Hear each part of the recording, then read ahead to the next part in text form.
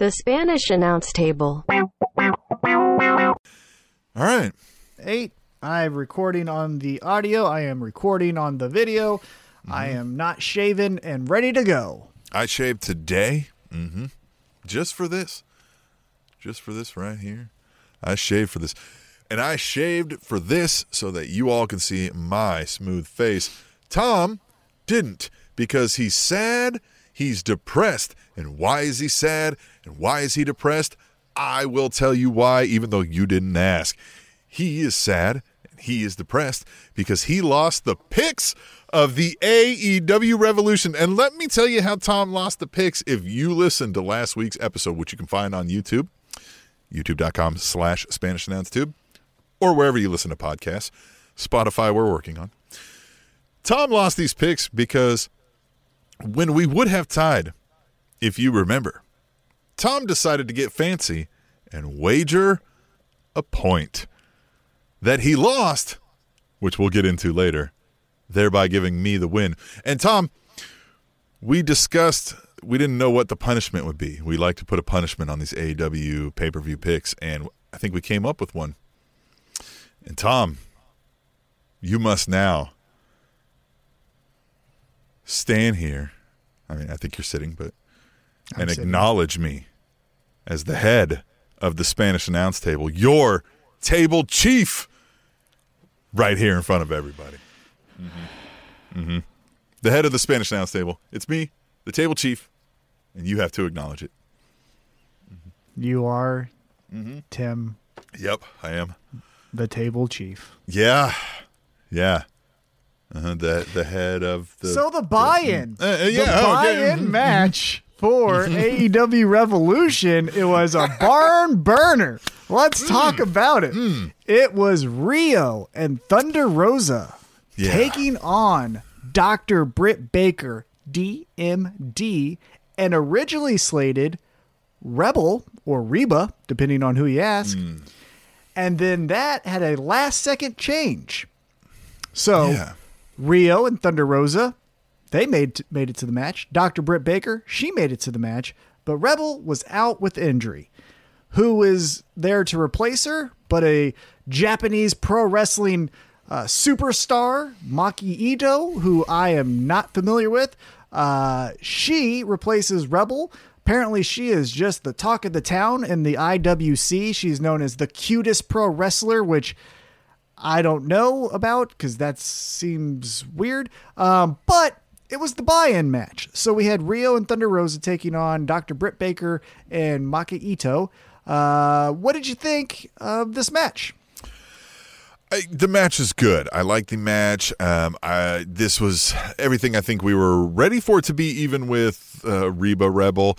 Albeit the curve was this Maki Ito. Is that how we're saying that right? I forget how it was pronounced. We don't fact check. I don't like this, and I'm not sold. I mean, obviously, I'll give it time because it's new, but I don't. A theme will develop for me from the evening, probably with AEW's love of everything Japan. And I know it's Young Bucks and it's Cody, and that's where they made their, the Kenny Omega are here, and Kenny Omega and all that.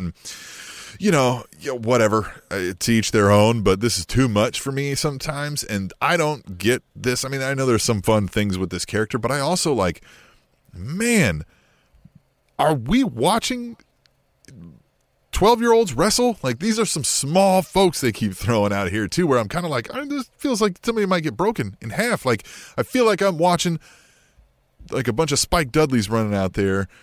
You know what I mean? Does that follow? I understand that. Now, on one hand, it's like, hey, if you're good, you can't say, sorry, pal, you need to be, 60 pounds heavier or 2 inches taller. Well, I'm not Vince McMahon. I'm not I need Hogan and I need, but this is come on, my kids are bigger than this. And I almost feel like I have to explain to people no, these are adults. Wait, you'll get a good shot. You'll see. It's just weird. Yeah. So, because Rio, I believe, is 98 pounds. Maki Ito is probably not much bigger, maybe even smaller. I liked the match, but I didn't like the match for it being a tag match of, Britt Baker and mystery partner taking on Rio and Thunder Rosa. That was secondary. I loved and it even advanced to Dynamite on Wednesday night, and it'll advance even farther to next week's Dynamite.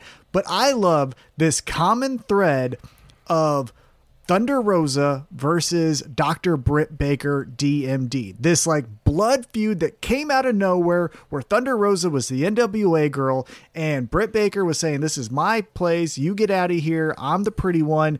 You can take your face paint and go back to NWA. And it's just evolved to where now we got Rio and Nyla Rose and obviously Rebel and then Maki Ito and Shida and all of these other characters. But the baseline, the core of this whole friction, the whole feud is Thunder Rosa and Dr. Britt Baker. And that's what I loved. After this match, Dr. Britt Baker and Maki Ito, they get the victory. They beat the shit out of Thunder Rosa. That leads to, the save from the baby faces. And then they, leave the ring. And, that sets up our AEW Dynamite match that we'll get to in a second. The one criticism that I will share, though, about this match is it's one thing to reveal, and we'll get to in a little bit, who the mystery signee was.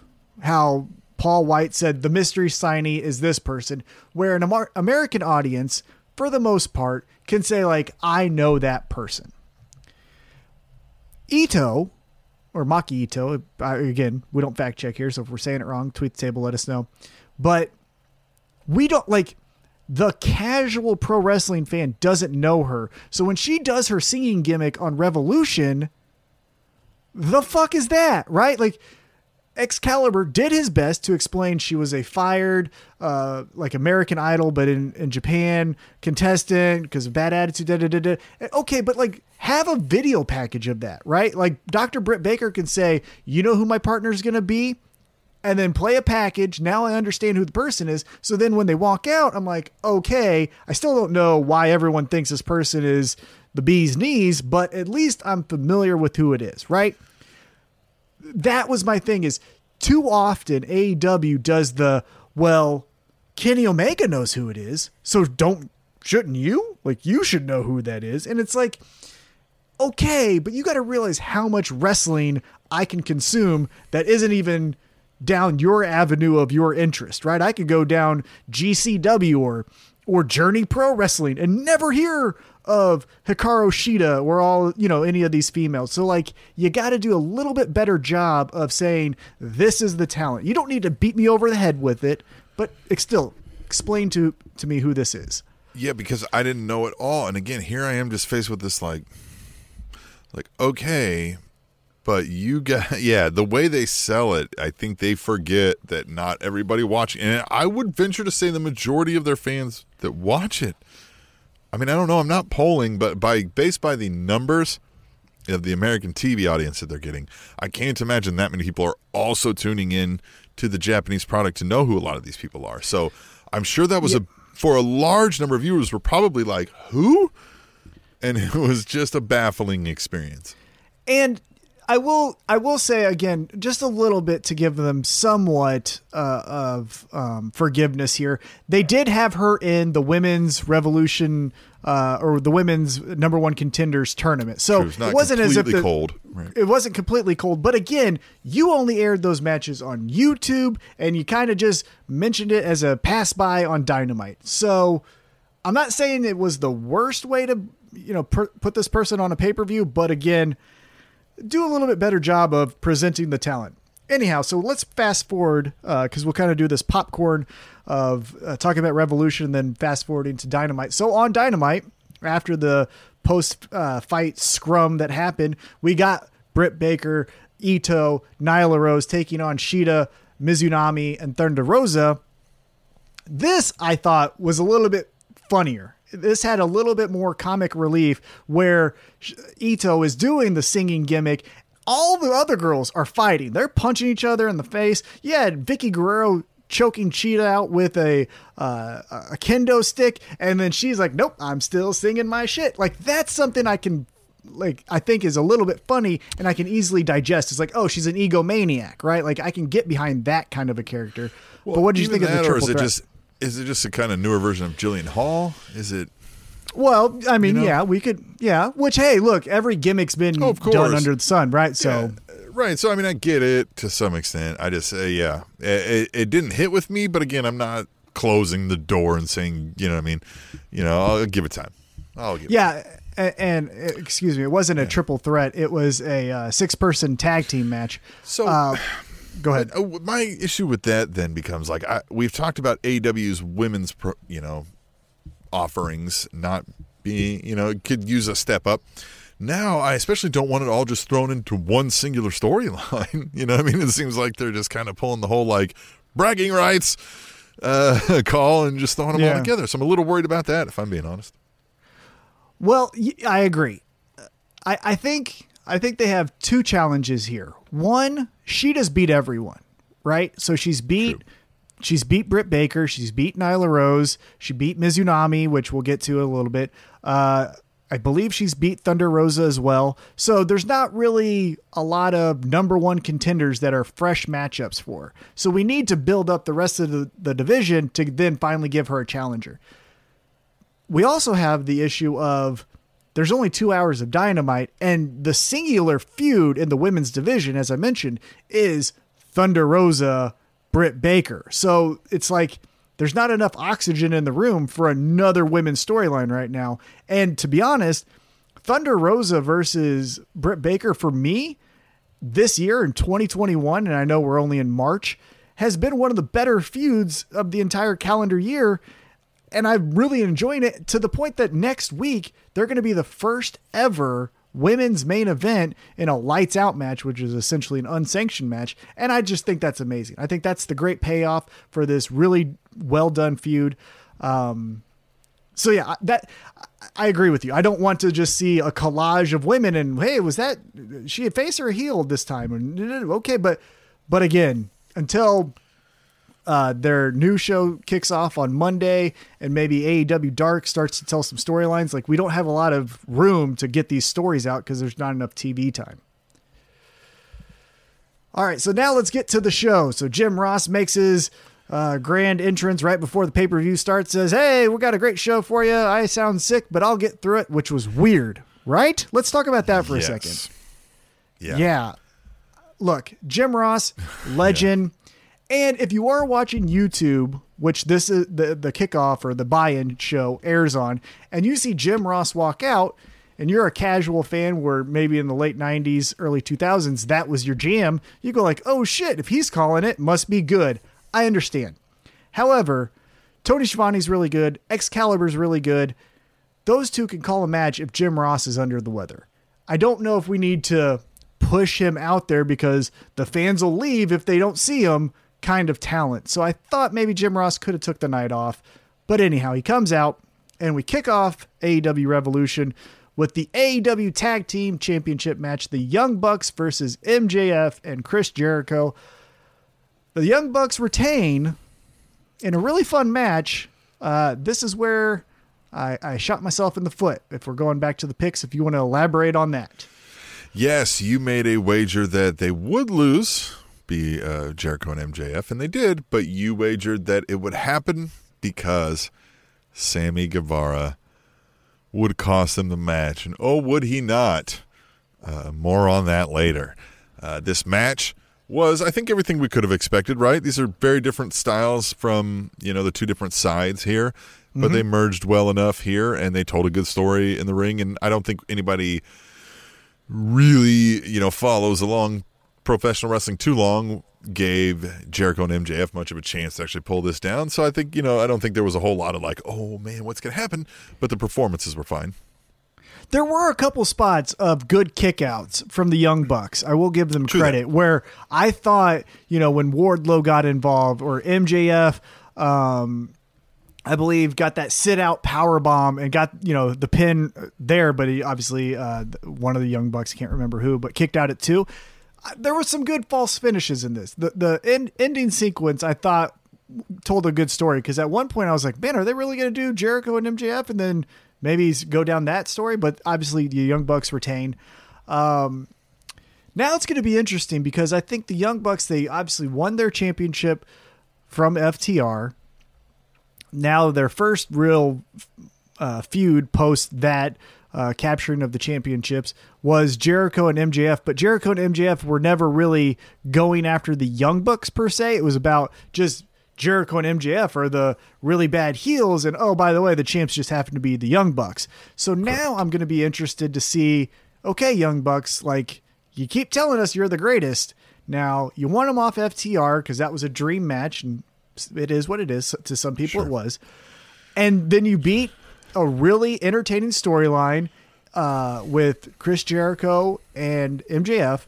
Now what are you going to do, right? This is the challenge. Is you keep saying tag team wrestling's back, and you guys have the best tag team division in all of pro wrestling, hands down, not even close.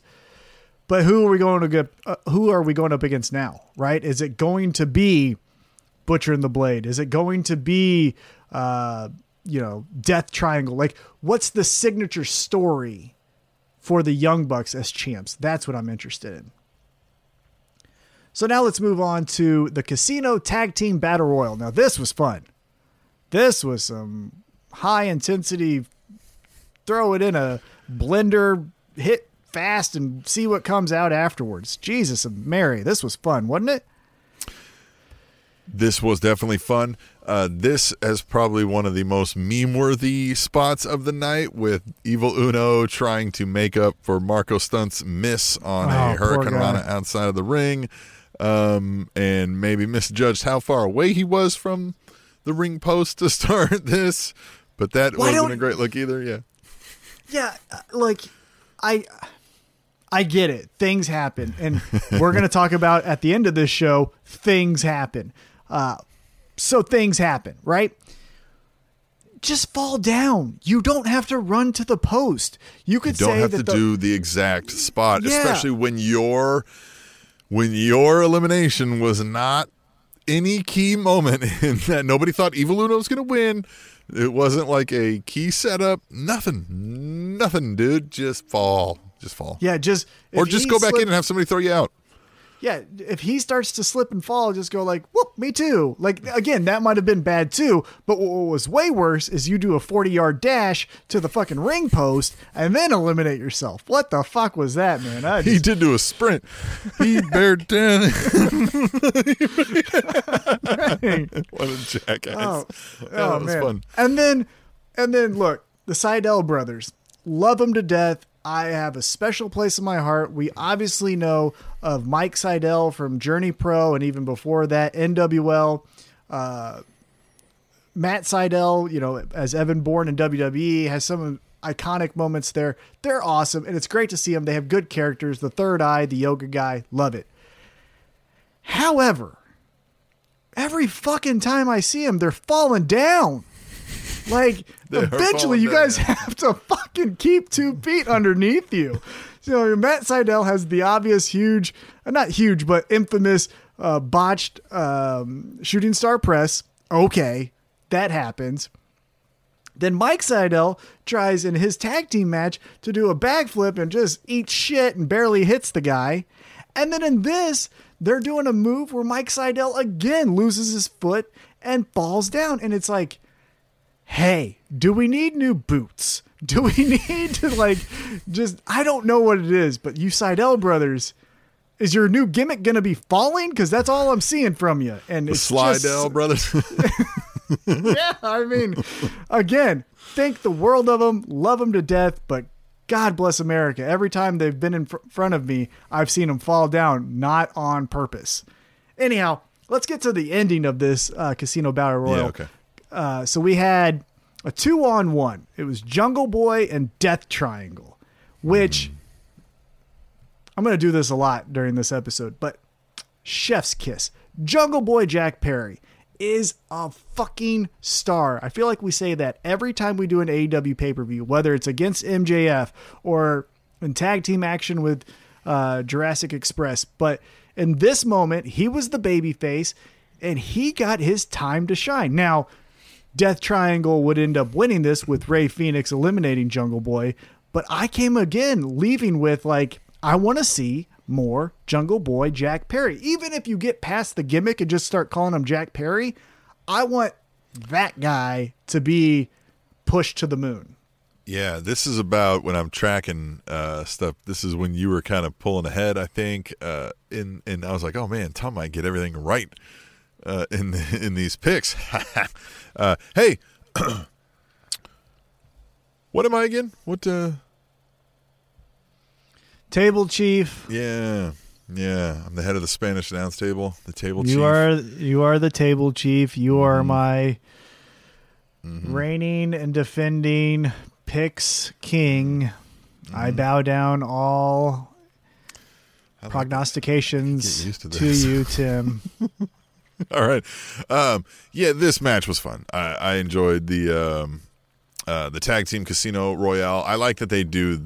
I like these kind of let's get everybody on a card matches where there is something on the line and somebody gets a few good spots in, right? The WWE doing this with ladder matches at WrestleMania and stuff like this. I'm always a fan of this because it is hard to screw this up. And now we get even some botches, but those become, remember that time Evil Uno did like you said, a 40-yard dash into the ring post? So, yeah, why not? I like it. Yeah, and some other guys also jumped off the page, jumped out to me on this match. Butcher looked amazing. He was another guy where it's like, hey, I know that we have Wardlow. I know that we have Lance Archer, and credit to those guys. Thumbs up. I still love what they're doing. But maybe just push Butcher. Butcher scares the shit out of people. Yeah, and he's good. He looks like he might murder you, like cut you to pieces and like store you at his house, right? Well, even more so, he looks like he's the guy that does it to the guys that do that. Like, I would easily see him taking Dexter Lumis from NXT and be like, oh, you think you're scary? Look what I can do with you, boy. And then like, oh, shit. Like, that's the kind of guy I see Butcher as. The vigilante justice psychopath. Right? Yeah. I think Butcher was really great in this match. Again, Jungle Boy, as I mentioned. But Rey Fenix gets the victory for Death Triangle. And Rey Fenix is another guy with just... Boy, that showdown, which, I mean, it was... with Jungle Boy and Rey Fenix was intense. That was... When we flash forward to Dynamite and it's Rey Fenix versus, one of Young Buck... Matt Jackson. Right? Is he Young Buck one? Yeah. He talks for him. He's the talker. Right. Yeah. Great. Oh, yeah. Good. He's when it was him and not Jack Perry, I audibly was like, "Oh man, that's stupid." Like you guys, like you saw the crowd reaction to Jack Perry and Rey Fenix. That should have been started Dynamite. But anyway, I digress. And maybe it should have, but now we're going to get from the first two matches and going into the next set of pay-per-views here, we're going to get the Death Triangle of Pac and Rey Fenix taking on the Young Bucks. How do you feel about that matchup? Do you think that that's going to be something where we can build maybe not even a main event storyline, but like a feature match out of, or is it just going to be tune in and you're going to see fun? No, because I'm not as into Pac as you are, because here's how the storyline's going to go down. He's going to come out and he's going to say mean things and he's going to be mad at the Young Bucks and they're going to be like, tough shit, bro. We're the coolest. And then we're going to get a great match with a bunch of flips and shit. But that's exactly it. So no, I don't think there's going to be a great story told. I think there's going to be a lame-ass story told with it. You don't like Pac? I don't dislike him, but I think he's like Tom Petty, where every time he comes out, you're like, yeah, that's the exact same thing you did the last 2-3 songs. But he's so damn miserable. And don't you just relate to that? Very believable. Yes, very believable. And I do like that. Yes. That's what I love. It's just like, that is me. I see myself there. That's why I love him so much. Yeah. Yeah. But let's get back to AEW Revolution. Next up, we moved on. We had Paul White say, I want to give you a clue. This talent can outwork anyone. And then we'd see later on what that would mean. But the next matchup we had... That wasn't a clue. God damn it. That wasn't a clue, because that's never something like Christian said before, is it? Like, was that his thing? Like, was that supposed to be like, it made me think Kurt Angle, because I'm like, who can outwork everyone is Wrestling Kurt machine. motherfucking Angle. Yeah. Christian, like, okay, now I get it coming out, but that wasn't a clue. That was a goddamn, like, that was a lead-in, right? That was a fucking, what do we call that? A foreshadowing. Yeah. Can I tell you who I thought it was after that clue? I got really, really nervous and really, really sad. Even though he's my all-time favorite, I don't want to see him on my screen week in and week out. I thought the work was like backstage working the boys. And I thought it was Hulk Hogan. I thought it was going to be right? I thought it was going to be, because who can outwork anyone? Oh. I don't want to see it, but you know what I mean? Who would do it? The internet would explode. Oh, the internet would explode. We would have had 40,000 tweet the tables. By the way, stick around the rest of the show. # tweet the table. If you're not doing it, you're a loser. Like Tom lost the picks of AEW Revolution. Don't be like me. But don't be like Tom and be like the cool people who did use # tweet the table on Twitter, and we'll read some of those later on the show. Good. Glad it wasn't Hulk Hogan. Yeah, but I got nervous. I was like, oh, shit. Anyhow, it wasn't. We'll talk about laughed. that here. God, I would have laughed. I would have been like, I'd love to see him explain this shit. Oh, man, I would have been so sad. But let's get back to the action table, Chief. We had the AEW Women's Championship match. It was Ryo Mizunami taking on Hikaru Shida. A really good story that I found out mid-match, and that is an indictment on AEW. So what was not told to me is that Hikaru Shida has never beat Ryo Mizunami.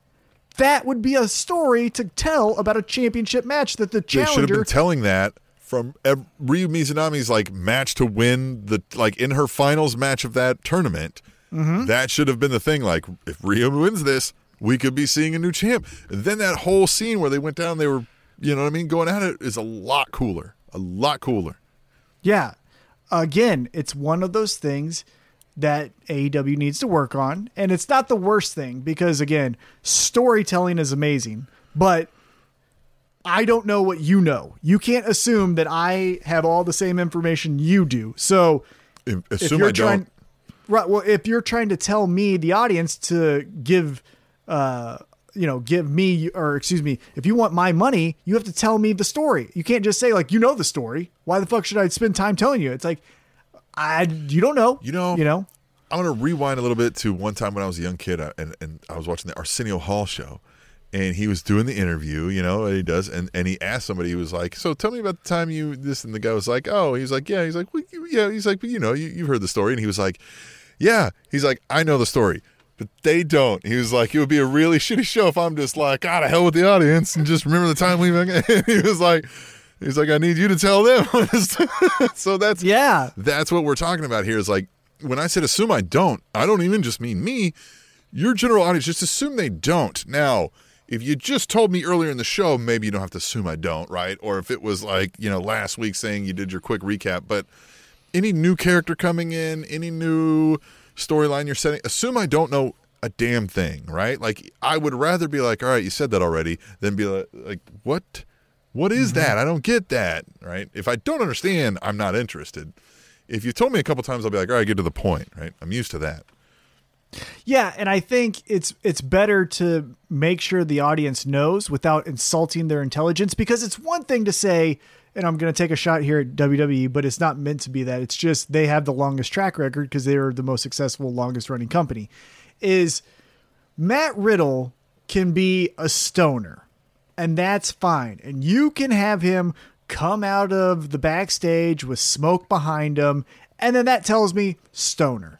You don't have to do, he's only dumb and like, you don't have to make him a caricature of a stoner. But if you want me to believe that he's a stoner, you have to some way present he's a stoner. Does that make sense?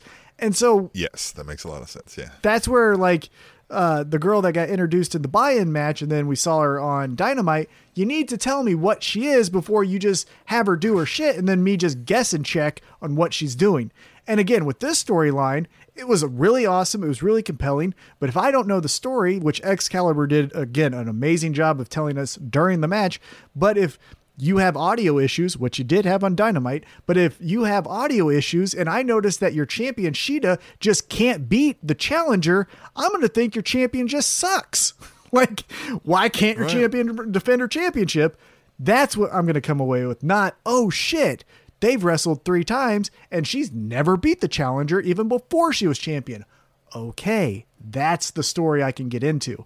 So, Shida does retain, gets her first victory over Mizunami. And again, post-match, Nyla Rose attacks both of them. Then that's when it happened. Excuse me, not in the buy-in. But Nyla Rose attacks both women. They kind of create this little faction. Then again, fast forward with Thunder Rosa, we get that 6-woman tag match. But the match was really good. It was really physical. I think every time Shida gets a chance to have a match on a pay-per-view, she delivers. It's not her fault that her character isn't interesting. I'll say that. I think there's bells and whistles that needs to be added on to a woman whose first language isn't English and she's performing in America. Yeah, you're right there.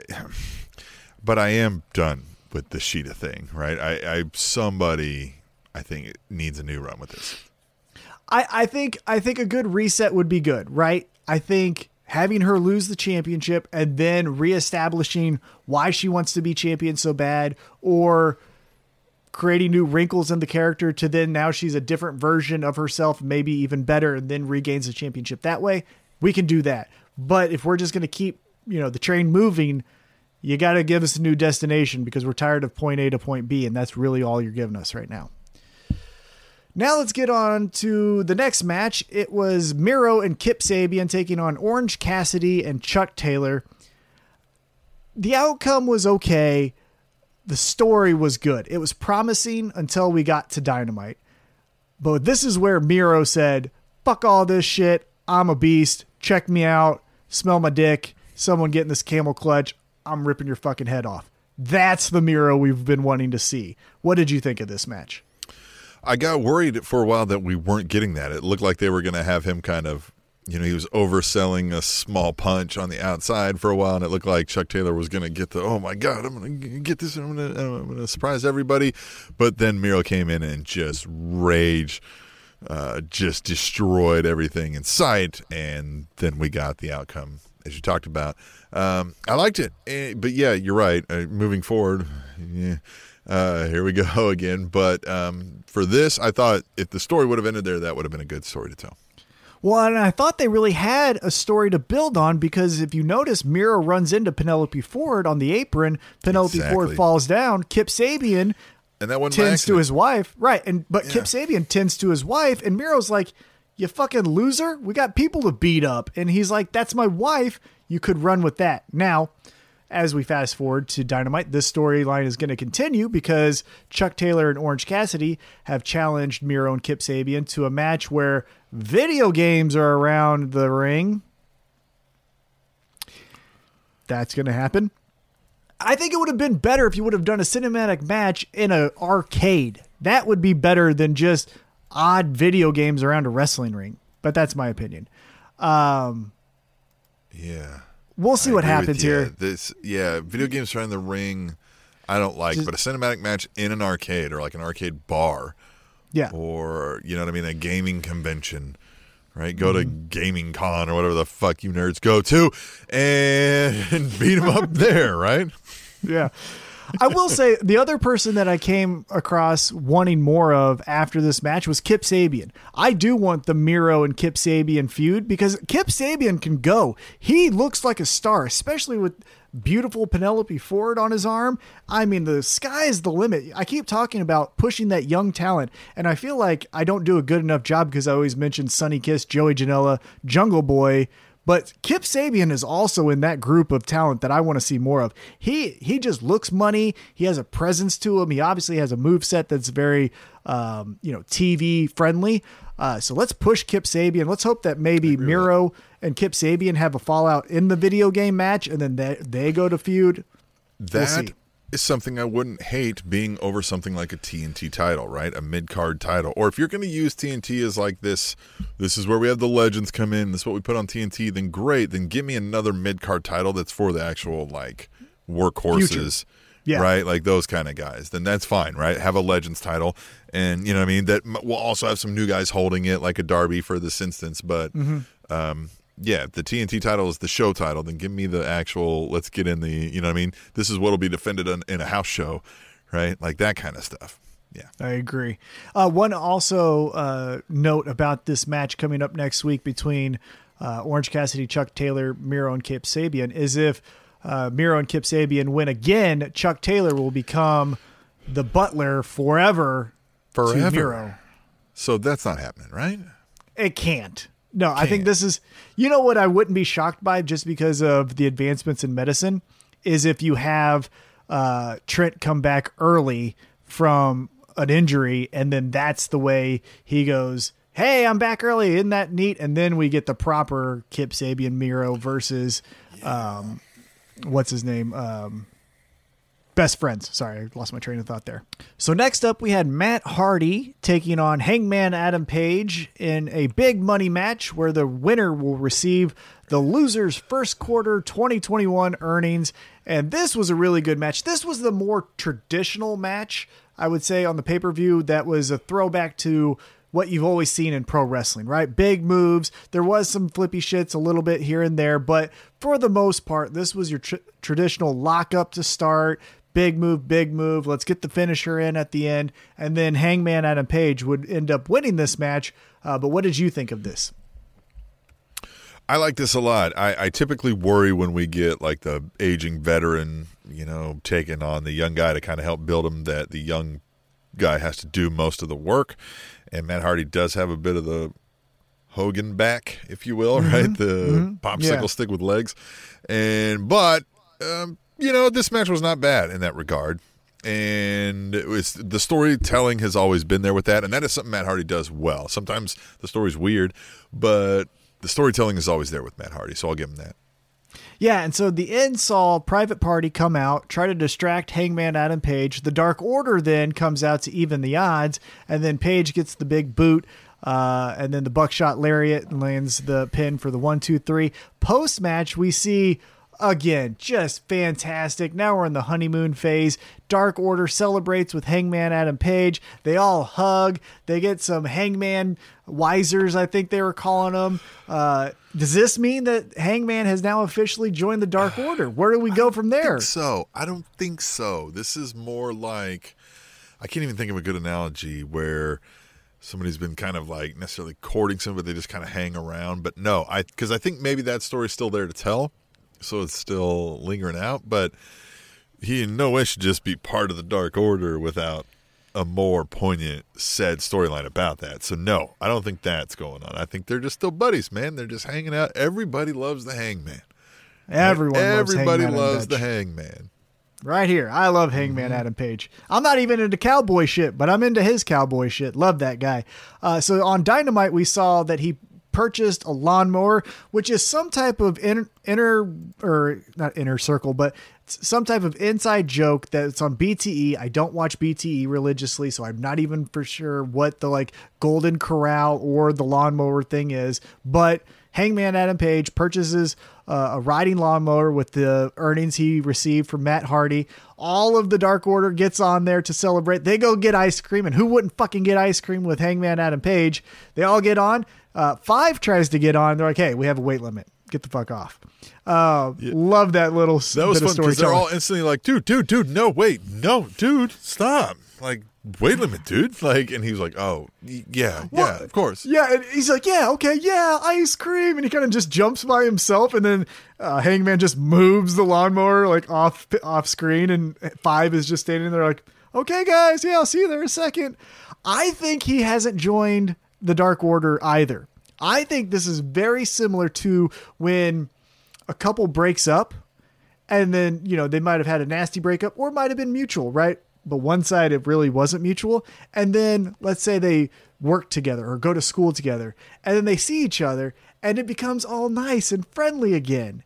And one part of the relationship is like, we're back together. And the other one's like, it's so good that we can break up and still be friends. And I think that's where we're getting with Hangman and the Dark Order. The Dark Order thinks they're back in this committed relationship. Hangman's just happy that it's not awkward when they run into each other in the locker room. So we'll see how this plays out. But I'm excited. Again, I would get ice cream with Hangman Adam Page. You would get ice cream with Hangman Adam Page. Everyone would get ice cream with Hangman Adam Page. Now let's move on. The next matchup that we got was the face of the Revolution ladder match. Cody Rhodes, Scorpio Sky, Penta El Zero Mito Lance Archer, Max Caster, and the mystery opponent, the debut of All Ego, Ethan Page. Now, friend of the show, Justin Summers, has talked up Ethan Page to make me believe maybe I'm off kilter. Maybe I'm not seeing him in the same light that other people are. I have seen him in Evolve. I am aware of his matches with Darby Allin, for example. I am aware of his tag team success in Impact Wrestling with the North. I just think, to be honest with you, and again, I hope that I'm proven wrong, but he is all sizzle and no steak. I just do not believe in Ethan Page. He is someone who thinks he is really cool. And hey guys, my name isn't Ethan Page. I'm Julian. It's Ethan Page played by Julian. And it's like, cool. You're as generic as fucking Miz was in 2005. Like, I just don't see it. I agree. I don't have any desire to see any more of Ethan Page. I never did, so I can pass. Again, I don't know why they signed this. Yeah, I hope I'm wrong, right? I hope that just like I was proven wrong on Kenny Omega, because initially I thought he was just a weirdo anime wannabe guy, and now I love his boots, love everything about him. He's one of my favorites, not top 10 favorites, but he's still on my favorites list. So Ethan Page, I hope he does that for me where he changes my mind. But when he came out, I instantly went, oh, really? Right. Yeah. No, I don't like that. But this match was good. If you did you catch this part of the match though? So, Penta hits a Canadian Destroyer on a ladder on Cody. Cody goes out with a shoulder injury, right? Goes to the back, but he's still wanting to fight to get back in. Arn Anderson and Jerry Lynn and some medical staff is like, no, like take care of your shoulder. And you see him up in the entrance ramp and he's still doing the whole thing. Now, I think what they thought is when he made his triumph return to save the day and hopefully win the match, that we would go, Cody.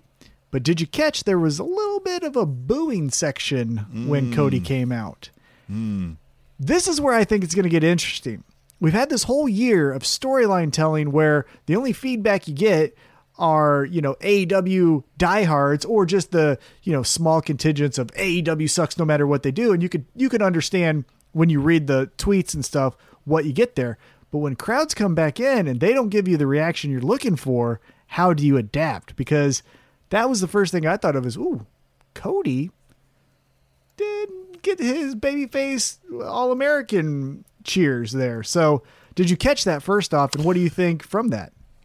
I did catch that, but I don't know that. Yeah, I didn't even think about as crowds come back in, Cody's response that he's used to getting, as you said, may not be the same with this American television. Like, it just, at least the character he's playing now, I don't think it's the same that he played over there. Now, admittedly, I didn't watch as much over there, but now it becomes the, hey, everybody, look at me. I'm Cody, right? You guys love Cody, right? We're kind of like, yeah. Do we? Why do we? And he goes, because Cody. Right? And that's where we're at right now. It's like, I don't know, though, Cody. So, yeah I'm kind of like, I need more from Cody now. Yeah, he does a lot of good stuff on paper, and there has to be someone that fits that role when you do have the Shaquille O'Neal match that needs to get in there that is safe, that can obviously handle his business and has somewhat of a name. And Cody Rhodes does. He has a name, especially in AEW, but in pro wrestling. The grandson of a plumber, the son of the American Dream, Dusty Rhodes, all of that good stuff. But I agree with you. There needs to be a little bit more now. So from this match, we saw Scorpio Sky pick up the victory, but let's zero in just a little bit on the Cody Rhodes Penta feud. So on Dynamite, we get Cody win a squash match. Then he does an interview segment after the match. Penta from the Spanish announce table, which, timeout. Why has no one fucking gone through the Spanish announce table if there's a Spanish announce table in AEW? Yeah, and why are we not getting royalties? The fuck, AEW? I love you guys. Give us fucking money. Look, we're putting your logo. Look, I don't even know where it is, but right here. we didn't make you pay for that. Yeah. So instantly when Penta grabbed the microphone and left the Probably Spanish going to announce get table. shut down now because anyway, Yeah, it's fine. Fuck them. fuck 'em. But I was like, hey, how have they gone 2 years or almost a year for sure, going on 2 years of a promotion and no one's gone through the Spanish announce table? That pissed me off. But anyhow, Penta comes Yeah, out. we got snubbed. Yeah, we did. We got it. I don't like it. I don't like Well, it. you, hey, Makes me feel sad. now, as you, the table chief, you need to do something about that. I follow your lead, pal, so you got to lead us into the promised land and get us in AEW. No, I think you need to go handle it. And if you don't handle it, you will embarrass the Spanish announce table and the Table Nation. Is that what you want to do, Tom? You want to embarrass the Table Nation, Tom, No. by not delivering? Because if you disrespect me, your table chief, then you disrespect the Table Nation. And Tom, I think you'll hear about that on Tweet the Table. So use hashtag Tweet the Table and at TMac_816. Let him know that you're disappointed in him. So Penta says to Cody, hey, I should have injured your arm so bad that you can't even pick up your daughter. And that just drives Cody insane, as it should. But it was a little bit, come on, right? Yeah. But now we're going to get Penta versus Cody, which can be good because Penta is amazing. Zero Mito. And Cody can do a really good match. So I'm excited for that feud. But from the Face of the Revolution match, Scorpio Sky picked up the victory. I want to get your feedback, though, on the brass ring. So Yeah. what'd you think of the brass ring? I like the name, right? I like the idea of someone's going to grab the brass ring. Again, another tongue-in-cheek reference to WWE. Okay, but it's also more just corporate, right? Everyone says that in corporate America, grab the brass ring. But what did you think of the presentation and the name? I like the. I know we've said, you don't want to take too many digs at WWE, and you can punch up, but you don't want to do it constantly because that becomes what you're about, which is what Impact fell into for a while. And so, but the brass ring felt different. That one was like, okay, that's good, right? That's good because we've heard that term ad nauseum, and the thing is, nobody's ever really, like, in my lifetime, has ever been impressed by a brass ring. I don't even know that I've actually ever seen a brass ring. Seen some gold rings, diamond rings. Seen a lot of them fucking rings, some Olympic rings. Nobody gives a shit about this brass ring. So I thought that was fun. But they put like a hemorrhoid pillow up there, and that was weird, right? Like, this isn't like the diamond ring or anything. Like, I get you're not going to have a tiny little ring hanging from it. The optics of that are bad. But this looks like you guys went and found a pool donut and spray painted it. Like, I don't know what you did here. You went to Party Central, like, do you guys happen to have like a brassish blow up donut? Like, and just weird. I don't know. Actually, we do. It's next to our Sonic the Hedgehog merchandise because it kind of also looked like a Sonic the Hedgehog Did ring. you guys like some of that? Yeah, exactly. I think they can work on the presentation of what that looks like. I think it would just be as simple as just having the AEW logo in a box type Get some of actual format, brass. Get some actual fucking brass. Make an actual brass fucking. I get it could be oversized, but make an actual brass ring, and that you could also like give the guy an actual brass ring and like make something out of it. But this was a gold plastic inflatable. Like, fuck. That's a good idea. That's a good idea. I think you could do, if you continue with this match, what you can do, again, maybe go with my suggestion of just have the AEW logo in some type of like block form, right? Where it hangs from a ladder, you unhook it, you there, and now it's the AEW logo over your head. Hey, who's the face of the Revolution? Who's the face of AEW? This fucking guy. Look at the logo above him, right? And then afterwards, you have some type of legend, some type of icon, because they love to bring in the Bret Harts from time to time and, things like that. And that talent or that legend can then present the brass ring to the new winner. I like that idea. That's a good suggestion. I really like that. That's really good. Yeah, But good. Thanks. From your table chief. Great ideas, Table Chief. I tell you what, no one has better ideas than Table Chief. You're not wrong. I am not wrong, but I was wrong on picks. So Scorpio Sky gets the victory. He would then go to Dynamite to take on the TNT champion, Darby Allin. This was the biggest miss of the two shows for me because Face of the Revolution makes me think we're moving forward with a huge push. Hey, they have the brass ring, and we got Darby Allin retains, and then Scorpio Sky just turns heel? What did you make of this match? Which, fine, if we're going to do Scorpio Sky heel, great. But this was all lead up to nothing. Face of the Revolution, winning the TNT title is the only thing that makes sense in that regard. Now, I understand you didn't want to, you guys are high on Darby Allin. I don't understand that, but I understand that you are. But you could still feud it back and forth. You could still put Scorpio Sky on the level, and you instantly just deflated everything out of his inflatable brass ring. So I don't know what to think of it now, where I'm just kind of like, okay, Scorpio Sky is no better off than he was. I agree. I think if you were going to start a feud with Scorpio Sky and Darby Allin after Dynamite, you should still pull the trigger on the title change to give it to Scorpio Sky. He can do the heel turn in the match, right? The referee isn't looking, low blow, hits him in the back with the chair, whatever it is.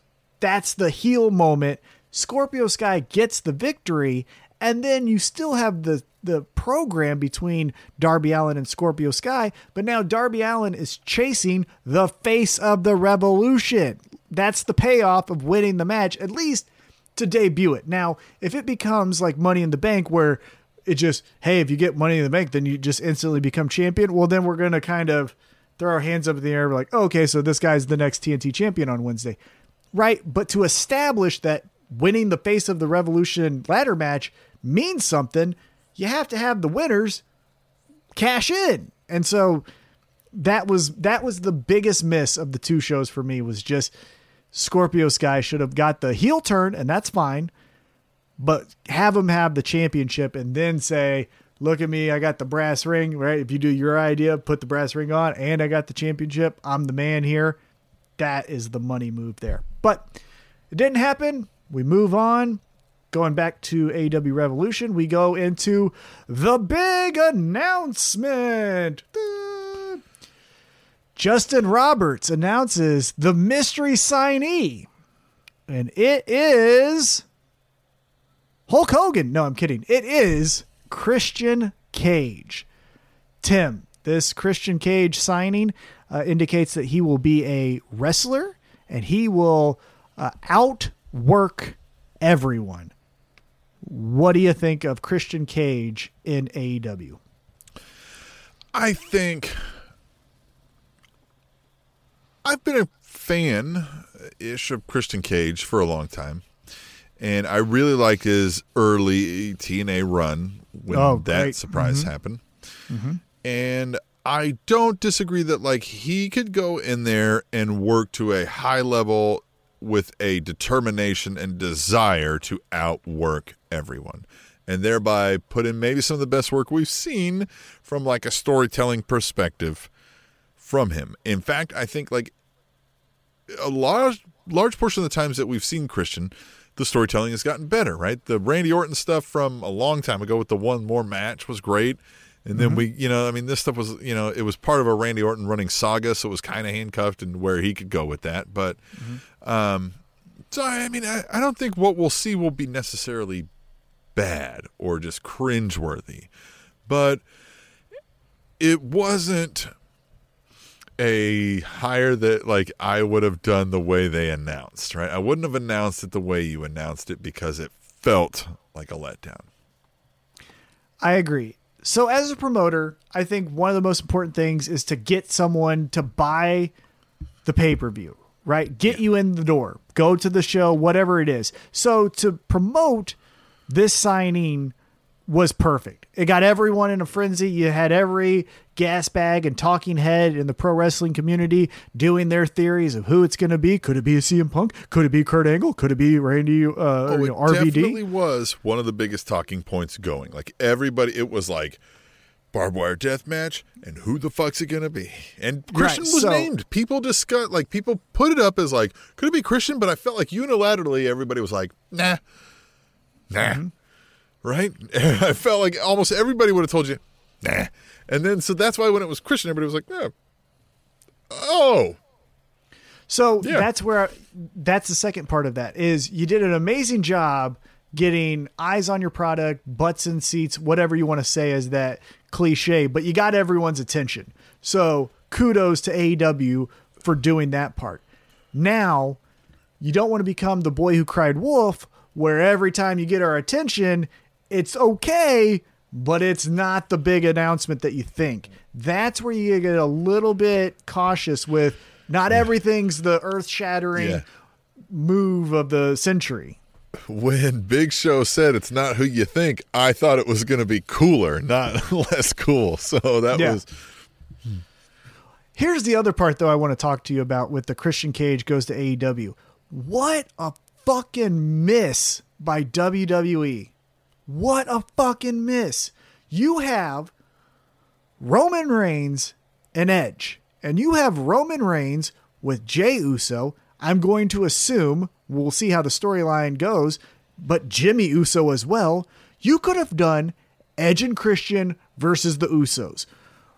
Roman Reigns and one of the Usos, let's just say Jey because we know he's there for sure, versus Edge and Christian. You could have done an Edge and Christian versus the New Day. Edge and Christian versus the Street Profits. And I'm not saying you make a whole storyline out of it, but right now, what's the most intriguing thing that the Street Profits are doing? Not a fucking thing. No, and I agree to some extent on that. However, I just feel like WWE is doing enough of that, like, also let's run the veterans back in. And Edge and Christian, I would have loved to seen some of those matches you mentioned, but I think it would have just been met with a bunch of like, okay, another one here. And so they probably were offering him money in that level of thinking. Like, listen, we'll pay you more than a Legends contract, obviously, because you're going to be doing more appearances. But, bruh, you're Christian. And in the WWE world, you're going to be Christian, right? We can go up to here to a certain point, but there's no like Christians beating Roman Reigns, right? They're barely able to convince us that Edge might, right? Like, and to say Christian, well, isn't going to happen. And so then thereby to think maybe Edge and Christian win tag titles, you know what I mean? I don't think anybody will like think that's super amazing. So they're probably offering them X amount of money where AEW said, oh, we'll give you more because you're going to draw more eyes to us than we're used to getting. So like it's a bigger investment to even pay more for AEW, if that makes sense, right? So I feel like that's the only reason that goes down that way. I'm sure WWE thought these things that you went through, but they probably thought the money he's going to get from them versus what we're going to want to offer to pay for that is a no-brainer, Yeah. I just thought if you're going into the WrestleMania buildup, you could have told some storylines and had some matches where Edge gets in front of a TV on SmackDown. Yeah, if you get him in SmackDown or get him on SmackDown in some action, but he doesn't have to carry the load, Edge and Christian would have been the perfect way to do it. That was just my opinion. I am interested, but a Street Profits Edge and Christian feud could be good, but then it would wind up with the fucking living monster in a dumpster. So, yeah, I agree. This is where I have felt. I've always felt like Christian is probably a bit more of the comedic person in the Edge and Christian duo in real life. You know what I mean? I think he's a bit more of the witty guy. So you may get some interesting stuff out of him in AEW if you follow. You know what I mean? So it may be better to see Christian play out his final run, albeit there is the nostalgia, albeit we may get more interesting stuff there. If they flirted with Christian and Kenny Omega, if they do that, I mean, I can't imagine those two wouldn't give us something entertaining, Oh, that's going to be good. Yeah. Again, going to Dynamite on Wednesday night, we saw a stare down between Kenny Omega and Christian. It looks like maybe that's where we go for Christian's first feud.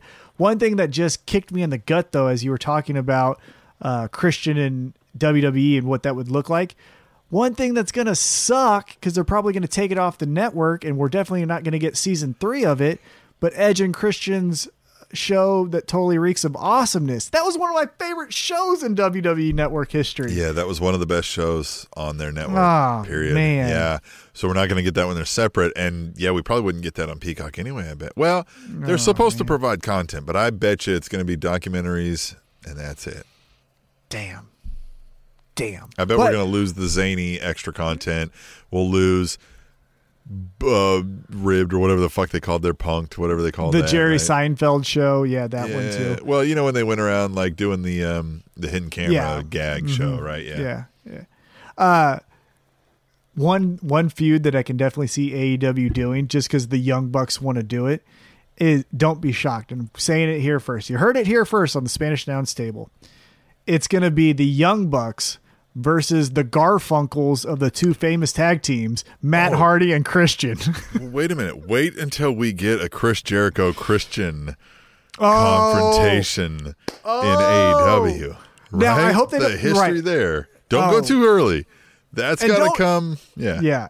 And don't do a feud. I wouldn't even do it. Yeah, I wouldn't do a feud. I almost wouldn't even do that like little like walk by. I mean, maybe you get a little quick, like Jericho's talking in a circle because he's face now, so you can't go too thing. But like he's talking, he's doing an interview. Christian walks by and he's like, I still don't like that happened, right? Like, you know what I mean? And just kind of go on, right? Like just a little flash. Save that for 6 months down the road for me. Oh, I was thinking, you know, if they have nothing to do, which they would, but if you ever do a battle royal, right? The Double or Nothing battle royal that they do there. Casino Royale. The Casino Royale. If you just have the two of them team up for 5 minutes and then Chris Jericho throws him out of the ring, that would be fun. Like, yeah, that's another good pairing. But I could just see, because, you know, if you talk about the Hardy Boys, Jeff Hardy was the champion. He's the more famous of the two. You talk about Edge and Christian. Edge was the champion, even though Christian was too. But you know what I'm saying. Edge was the champion, and he was the more famous of Christian the two. was the Marty. Right. But so they're both the Marty, right? Matt Hardy and Christian are the Martys taking on the Young Bucks. I'm going to call it here first. Well, that's what's going to happen. They could hint at the whole Matt Hardy Edge Lita thing. Christian could be like, hey, I remember when, you know what I mean? Like they could do some cool things there. But again, that's WWE nostalgia too. But I think AEW would tell that WWE nostalgia in a more cool contemporary way than WWE would in this day and age, and that's weird. Oh right? yeah, definitely. That's weird. Definitely A Chris Jericho Christian feud in WWE right now would suck, but AEW would pull that off way better. Yeah, they wouldn't hit you over the head with it, but they do little subtle things that would pay off for IWC fans that's been watching them their whole entire career. All right, let's get back to Revolution here. Then the next thing we had after the signing of Christian Cage was the street fight. Sting and Darby Allin taking on Brian Cage and Ricky Starks. Cinematic match. What were your thoughts? Decent, except for stop giving me a ring in these street fights. NXT did this. AEW did this now. I don't want it. Give me a pit, right? Like an open warehouse floor that we treat as the main stage. I get for production reasons and whatnot, but like it's not a street fight if you begin and end in the goddamn ring. Mm-hmm. You just changed the fucking arena and you made it a no holds barred, you know, like no DQ, no count out. That's not a street fight. The Piper, you know, Gold Dust backlot brawl, that's a street fight. Give me a street fight. So I was a little upset. Now we got street fight elements. So that was there. I know they're gonna hype Sting, but the whole like Sting proved he's back. I'm like, no, he did 4 spots in this thing. You know what I mean? Hey, but he did 4 spots. I'll say that he did 4 spots. Sure, you know what I mean? Yeah. Of course, and it wasn't bad. Again, this was a good match. Like I didn't find any major flaws here. The story was done right. Darby Allin got a crazy spot in. I'm sure he did that stunt himself. You know, against better judgment. And then, you know, yeah, I would hope we can move on. I hope so too, and it looks like we will. So again, Darby Allin took on Scorpio Sky on Dynamite. Looks like they're going to start their feud. Then Sting came out on Dynamite to celebrate the victory, and Lance Archer and Jake the Snake Roberts, which think of the history in WCW that Jake the Snake Roberts and Sting has. That could be fun to allude back to. But Lance Archer just kind of did hey, if no one's going to give me the time, I'll just take my time. Oh, so sorry, Sting, but my time's coming, or something, to that effect. Thought that was interesting. Going back to the street fight, though, I saw criticism of this, and I totally agree. If you're going to do cinematic matches, stop with the fucking commentary. I didn't need to hear Taz and Jim Ross and Tony Schiavone and Excalibur calling moves in a street fight. Like, again, there's one type of street fight where it was Santana and Ortiz versus the Best Friends, which was just adjacent to where you were. It would make sense that you would call that. But if this is in an undisclosed location, it should be like a secret thing where only cameras found out about it, not commentary teams ready to give you the suplexes. You know what I mean? Yeah, it's interesting because, I would assume you're getting a live feed of a street fight. Now, I know from mild introduction to any sort of production that it takes a lot to get a live feed going. It cannot just randomly follow you wherever the fuck you so decide to go, right?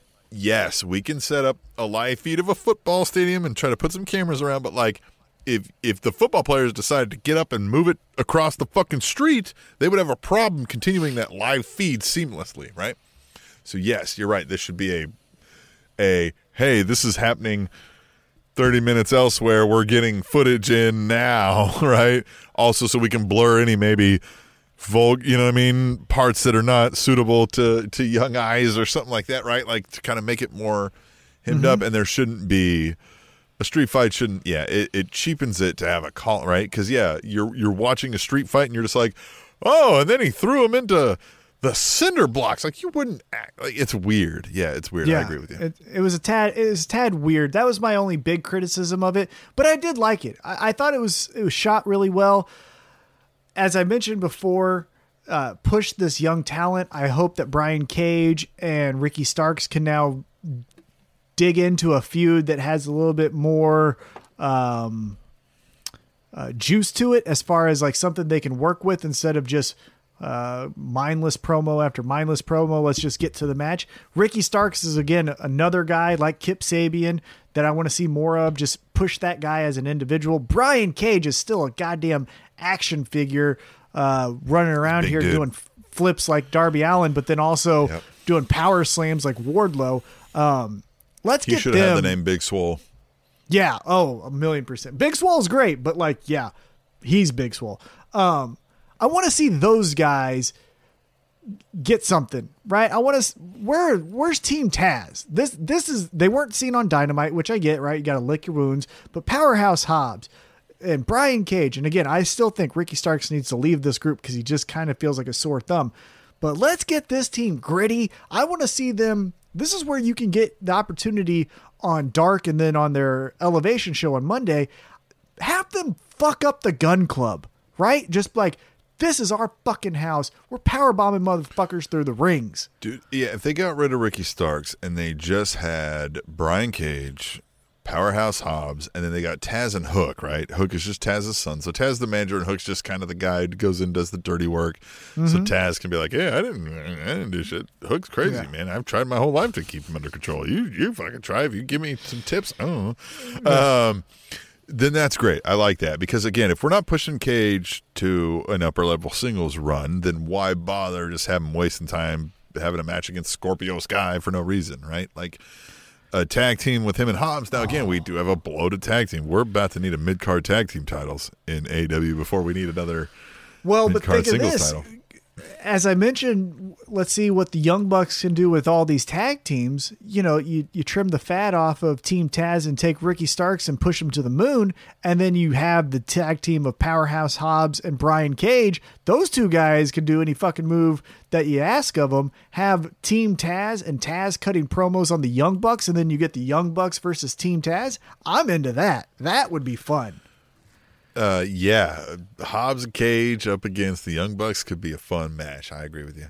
That would be good. All right, now let's get to why we're all here, what we're all talking about this week. It was the exploding barbed wire. It tried. Exploding barbed wire death match. AEW champion Kenny Omega taking on the former champion and number one contender Jon Moxley. First, let's talk about the match. This match, I thought, was incredible. Incredible on so many different levels. I thought the build up to where we finally got to the meat and potatoes of why we're here, of the booms and bloom blah bloom, was great. I thought the booms and boom blah blooms was great. Wait, hold on. I need you to repeat that part. The blooms and blooms and blooms. I liked it. When the first time, I would make that the episode title, but I don't know what you fucking said. I don't bloom blah bloom blah bloom. Just make this a gif. Boom blah bloom blah bloom. But I thought the first time that Kenny Omega, I believe it was, or maybe it was Jon Moxley, ran into the ropes and the fucking thing exploded, and then they got caught in the barbed wire. I thought the paradigm shift on the outside that went into the barbed wire there was really fun spots. And let's talk about this for a second. If you're a longtime Kenny Omega fan, you know that only one person has kicked out of the One-Winged Angel. And at AEW Revolution, Jon Moxley kind of did that, where he kicked the rope, which caused an explosion that caused Kenny Omega to then abandon the cover. How incredible was that? I thought that was a good payoff to show like this feud between Jon Moxley and Kenny Omega. That was a neat touch. So a couple things here. Now, and we're going to talk about, of course, the big thing at the ending that everybody's been talking about. But besides that faulty explosion, if that's the route we're going, I want to bring up that I feel like, in hindsight, of course, this would have been better off if you labeled this and only ran it as a barbed wire death match.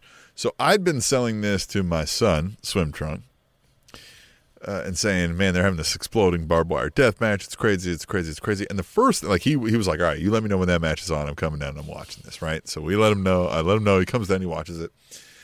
And the first time they hit the ropes and that explosion happens, he was like, that didn't even, that's like on the other side. Like, if you notice, they had like rope, barbed wire, rope, exploding stuff.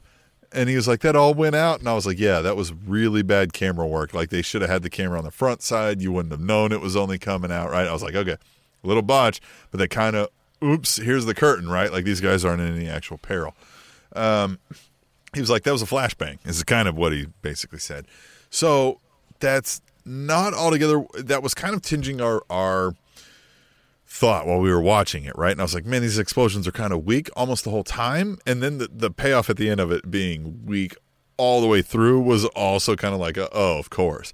So it was weird, but I would say the barbed wire aspect of it is what really had us going like, ooh, ooh, oh my God, right? These guys were destroying each other. And we were like, how do you even, like when he was on the landmine on the outside and he has to like pull himself out and you could just see him being like, oh fuck, okay, I'm going to rip the Band-Aid. I'm going to rip the Band-Aid, being Jon Moxley. And he just went like, motherfucker. And then he didn't even get it all the way. And he's just like, good fuck. Like, yeah, that was some of the craziest stuff. And so in hindsight, like had they just never involved the explosions, it would have been just as impactful, I think, and almost more. But the explosions were what they were almost the whole way through. So the ending almost didn't disappoint me as much as everybody else because I was already kind of disappointed in that regard. So I might share a criticism that may not be fair, but if you're going to say this is an exploding barbed wire death match, look, I'm an ECW guy. I've seen barbed wire matches. They don't have ropes. The ropes is the barbed wire. So when I saw the ropes were still there, I somewhat got disappointed and I said this to myself. I said, I understand. It's 2021. We all know that this is a work. Let's not legitimately kill ourselves. However, the fucking ropes don't need to be there. The ropes shouldn't be there. This is a barbed wire death match. Has barbed wire. There's no ropes. It's barbed wire. So that was where I was like, that's a kick in the pants. But then I said to myself, hey, I don't want to see real death. So, okay, but same thing. They said like, okay, can't do 4 ways around because they want emergency personnel if need be. And I was like, oh, okay, that's almost a good move. I almost support that. Fine. But you should have had no ropes elsewhere. But I don't know if you can necessarily do that. I don't know how. Is the ring structured that way? Can you only put up ropes on one side? You've put up rings before. I put up boxing rings, but I've never messed with the ropes. It's always just been the traditional boxing. You put up the frame and shit, and somebody else put the ropes, right? Yeah. Well, no, I've put up ropes, but it's just like it's always just like connected. So it's one long just square where you just connect it to the. Oh, so there isn't a singular side. It's all one big. Yeah. At least when you did it, right? Yeah, at least when I did it. So let's get into now. Okay, so let's get into the finish. So the Good Brothers come out. They beat the shit out of Jon Moxley to help. Great storytelling. Yeah, and that makes sense, right? Of course, right? Jon Moxley, the numbers game, he's a loner. That would happen. The Good Brothers beat up on Jon Moxley. Kenny Omega then hits his finisher, gets the victory.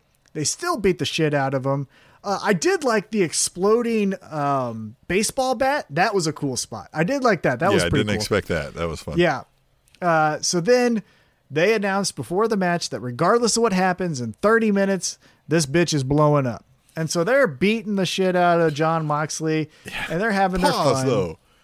The plot hole is you guys didn't rig a way to stop it when the match was done. So, like, if the crew was here, if the match ended 5 minutes in, we would have just had to wait 25 minutes until this thing fucking exploded for no reason. I kind of like that, though. That makes sense, right? Like, hey, this is fucking wild. It's fucking wild. This message will self-destruct. Right, exactly. I somewhat like that. That's okay. I agree with you, right? Like, if it was a quick roll-up in a minute and a half, what the fuck are we doing? You're not just waiting for, like, after a baseball game, the fireworks to go off? Like, what the fuck? I still want that. That goes back to my, like, I want a hot tag to fail. Let's set up one of these, like, barbed wire exploding death matches and have it roll up in the first 15 seconds and everybody be like, God damn it, what the fuck? That would be great. I would like that once. I wouldn't want it more than once, but I would want it once. So then they do the countdown. You see the countdown on the screen. It sounded like an atomic bomb warning from World War II. Great sound effects with that countdown clock. And then, and Excalibur's selling it the whole time. Like, he's shitting his pants. Somebody's going to die. Yeah. And then out of the tunnel, catching me completely off guard, I legitimately, as a shoot, I was just like, okay, I'm going to come back in 5 seconds and watch the fucking thing explode, right? Because I knew that no one was going to die, but I thought maybe they'd have some huge giant explosion. You're pulling up Facebook or TikTok, check how many views you had on the last video or something. Yeah, something like that, right? Live tweeting at Table Show on Twitter. And I was honestly expecting a huge explosion to where there would be so much smoke you could roll Jon Moxley under the ring. Then you would see the ring. He was not there. Oh my God, what happened to Jon Moxley? That's what I was expecting. However, I heard some commotion, so I walked back into the living room. Eddie Kingston's throwing right hands to Butcher and the Blade, and then jumps in the ring. A handcuffed Jon Moxley's like, I'm fucked, bud. Like, this is it for me. And Eddie Kingston, tugs on your heart. How great of a moment was this? This could have been, honest to God, if the explosion would have happened as it should have, this could have been their signature moment. This could have been bigger than when Cody and Dustin hugged at the end of their match. It was perfect. Yeah, and I know they went this route of, who knows if this was we will never know for sure. We suspect this was a faulty explosion. I feel like this was an accident. I feel like they rigged everything. Things went off in succession, right? It went like sparklers, and then it went like boom, boom, boom, boom, and then it went flashbang, right? I think all of that was designed to go off at once, so it would have looked like one gigantic explosion. He's covered. Eddie Kingston looks like he just suffered a force explosion, and I think that went off wrong. Now, if you were going to go that route of gigantic explosion, you could have just as easily had Eddie Kingston. I watched it back. There was time to even pull this off. Narrowly pull him out just in time out of that emergency route that you had built in. Right? He pulls him onto the stage. That explosion goes off. He's covered him. They narrowly escape death together. And now they're back into this thing, right? So that's almost the route I would have went. But I think they were trying to get there same either way. I like the way they went out of this. It's, of course, we weren't going to kill him. Like, Jesus. Right? Like, I would have dug into it. I'd be like, he would have tried to kill us. He's a bad person. And then you really light up Eddie Kingston, which is what they were doing. I would have even went harder, right? Like, and they explained it like Eddie Kingston had an anxiety attack. I probably would have done the same thing. If I thought you were dying in an explosion and my only thought was like, oh my God, we got no time to go. I can't get you out. And I didn't save myself. I would have thought like, we're both dying here. Like, who knows what I would have went through. So that was great. If that was their whole plan from forward, great storytelling. I don't believe it. I think they had a misfire and they called an audible, which was a good move. Yeah, I think they got out of this the best way possible. And the best way possible is let Eddie Kingston just cut a promo and Jon Moxley will co-sign on it and then they'll have some fun together. Again, there's this one photo from friend of the show, Ryan Loco. He was at the event and there's a black and white photo with on the Megatron or whatever they call it, an 01 right before the bombs go off, and Eddie is covering Jon Moxley. That's how I want to remember that moment, is friends torn apart by jealousy or becoming the champion, brought together by extreme circumstances. Now they're friends again. I wish it would have happened the way I think it would have happened. And again, we don't know, right? To your point, we don't know what was going to happen. I think though, they were wanting boom, boom, boom, boom, boom, boom, boom. Eddie Kingston passes out, but Jon Moxley's like incapacitated. He's not going to be in. I think that is when Jon Moxley was supposed to go. Like Eddie saved Jon Moxley, but Jon Moxley's injuries and all of that, he ain't coming back for a while. Yeah, they had to play this off, so they had to bring Moxley back to like help play it off. Right. And so I think it was going to be Eddie versus Kenny Omega, Impact Wrestling, whatever we're calling that faction. And then since we had to call the audible with, all right, well, Jon Moxley still has to show up because nothing fucking happened to him, post match. Now we're going to get Good Brothers, Eddie and John in a match next week. And then hopefully we get the payoff of Jon Moxley gets a break. I think, again, I'm assuming with a kid on the way, he's going to take time off like Seth Rollins did. So I think that's where we're going to go there. But man, it was just on paper. That was the most heart-wrenching story of the week. It wasn't the best, but it was the most heart-wrenching, just perfect story you could tell. Unexpected, but fitting. Fitting, but unexpected was great because it was actually, I was watching the program somehow, right? Somehow, that was maybe not the best quality, consistent stream, right? And it started to glitch a little at the end. And so you're right. I caught the same thing. Like it kind of glitched, and then it glitches back, and it's Eddie Kingston out there all of a sudden punching the Butcher and the Blade. And I'm like, what?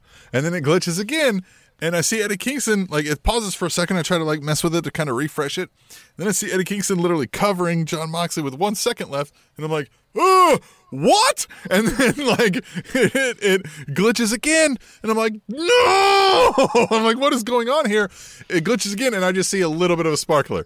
And my son again is watching, and he goes, "Was that really it? Was that the explosion, or did we just miss it because of the glitching?" Yeah. And I was like, I'm getting a feeling that was it. Like I was like, I don't see the remnants of a big explosion, so I had to like rewind it, watch it, and then we kind of caught the whole thing. But that was the most unexpected part of the story, was like Eddie Kingston. Then you're like, of course he'd come out. Like he said the whole time, like, I don't even want to kill my best friend, but I got it for that title because I told my grandma or whatever, right? Yeah. Like, yeah, a great story. I couldn't have done it better in the storytelling aspect outside of testing the bombs a little more, maybe. And again, I did a TikTok about this, which you can check out on our TikTok channel. At Spanish Announce Table. At Spanish Announce Table. Where I feel we can always be critical as talking heads, whatever you want to call us, is when storylines on purpose don't make fucking sense. And you go like, that's stupid. That's dumb. That was a decision that was written on paper, signed off by whoever. Yeah, and then we're going to go to air with that. We can 1,000,000% talk shit on that. I feel anyone. If you don't like it, talk shit on it, right? Totally fine. However, as I say in my TikTok, pro wrestling isn't a movie. There are no take twos. So when the bomb doesn't go off, that fucking sucked. However, goddamn, wasn't that an amazing story? Like, wasn't that an amazing story? I loved it. So that was AEW Revolution. Some technical difficulties. Kind of didn't make it an all-time great. I did think, though, it was a very good show. I purchased it legally. Thank you. And you're welcome, AEW. So I experienced it normal. You saying I didn't? Hey, I'm just saying I did. I don't know what you did, Table Chief. I'm just saying I told you what I'm doing. Now, speaking of technical difficulties, let's again fast forward to AEW Dynamite. Ethan Page, go ahead. Let me pause it for a quick second because I want to talk one last thing about this exploding barbed wire death match. Okay. The problem with the faux pas at the end is that they can't run this match back again. Like, I think like the next time they try to go like exploding barbed wire death match, people are like, sure thing, guy. Yeah, that's true. Sure thing, guy. So I feel like they've eliminated this from their repertoire now. Although, what if they hit us with the swerve? What if they say it's just a barbed wire match and then we get fucking bombs and let's just say it's Don Callis again or Taz or whoever it is in that heel spot and they go, you motherfuckers, Ooh. This is how the real bombs go off and then doop, doop, doop, doop, You doop. better blow somebody's fucking face right off. You better come with it because people are going to Yeah. shit all over it if you do not fucking like probably disable somebody permanently. I mean, Darby Allin would do it. Darby Allin would do it. Darby Allin, Yes, he you would. got the talent Yes, to do he it. would. Darby Allin would do it. Yes, he would. So let's talk about some more technical difficulties for AEW. And again, I don't know if this was AEW's fault or TNT's fault, but during Ethan Page's AEW Dynamite debut, you hear a basketball game throughout the match. So you don't hear his promo before the wrestling match. You don't get to see him really beat up Lee Johnson. You do get to see the QT Marshall continue his feud with the Nightmare Family, which is a good, third or secondary storyline. But NBA basketball during a wrestling match. That's unfortunate to go along with the unexploding barbed wire death match. Not a good week technically for AEW. So it took me a while because I was watching that on my phone on the YouTube TV that I have. And so then I started, I had it going through Bluetooth and I started to think I was having issues, right? It took me a while to realize something's wrong here. And so I pulled up on the TV and heard the same issues. And yeah, that one made it rough because you could still follow along. Didn't miss any of the show, but it was hard to follow. Not hard to follow, but it was just hard to deal with. I think it was kind of like, this is annoying. I wish this wasn't going on right now. Well, and especially for the debut on Dynamite, Ethan Page, because now he's always going to be tied, at least in my mind, to, hey, remember when the basketball game was more entertaining than his match? They played the basketball game over his match. So I thought that was interesting. But let's get into Dynamite. Again, I thought the most heartfelt and compelling emotional story was Eddie Kingston saving his longtime friend, one-time rival, now reunited friend, Jon Moxley. But the way we closed AEW Dynamite with the War Council from the Inner Circle was, and I'm going to do it again, this might be the signature for me on Spanish Announce Table, but chef's kiss. Holy shit. How perfect of storytelling was this? So, War Council starts. Chris Jericho takes the mic. He goes, hey, when you get knocked down, again, we're paraphrasing here. When you get knocked down, sometimes you got to stop, regroup, dust yourself off, and who knows, maybe the Inner Circle needs to add a new member. MJF goes, no, friend. We're not adding any more members. Before he gets any farther, a returning Sammy Guevara comes out and says, Chris, got to show you something. And he has some secret footage of MJF conspiring with the other three members of the Inner Circle to say, hey, tonight's the night. We're cutting the head off the snake. Jericho's out. We're giving him a dirt nap. Fuck this guy. Jericho looks to MJF and is like, man, I'm so sorry. Or Jericho looks to MJF, and MJF's like, man, I'm so sorry. I hate that you have to find out this way. Guys, get him. And so Sammy Guevara and Chris Jericho put up their dukes. They're ready to fight off the other three members. The other three members didn't do the greatest job of like, they're going to kick Jericho's ass, but they tried. They walked up, but then they all spin and face MJF. And you realize, as Chris Jericho said, hey, you dumbass, we talk every day. You didn't think we fucking knew this? We were just waiting for you to shoot yourself in the foot, idiot. So we're kicking you out of the inner circle. Pushes him down. And this is where it gets great. Pushes him down, says, you're fired from the inner circle, and we're going to give you an inner circle beatdown. And MJF, Tim, MJF then says to him, no, don't. I never wanted to take over your inner circle. I wanted to build my own. Lights out, lights back on. Wardlow, FTR, Shawn Spears with manager Tully Blanchard standing behind the inner circle. Beat the holy fuck out of the inner circle as MJF just looks upon in just amusement. And it ends with Wardlow powerbombing Jericho off the stage. Oh! Wardlow looked like a beast in this. And this was a surprise because we've been talking about this other organization, this other group, this Four Horsemen Light, which is probably not even close to the angle they're going here now. Mm-hmm. This was a great swerve. I liked all of this. I liked because you bought in. MJF is like, oh my God. And you know him as the cowardly shit heel. And so they're like, he's even crying, right? Like they were making fun of him. And then he was like, you, right? Got you. Oh, I loved it. Loved it all. Yeah. I liked that a lot. Oh, Tim, let's dig into this. I know we've got other things to talk about. We got Tweet the Table. We got WWE, but this was fucking great. This is the first time I've rewatched a segment the next day. I haven't done that ever in the history of ever. And I was like, I'm watching this twice. I watched it twice today because it was so fucking good. First off, let's dig into this. The heel turned heel on the heels. Yeah. How fucking cool is that there? Yeah, he turned them face immediately. He turned them face by turning heel on the heels. Yep. Fucking amazing right there.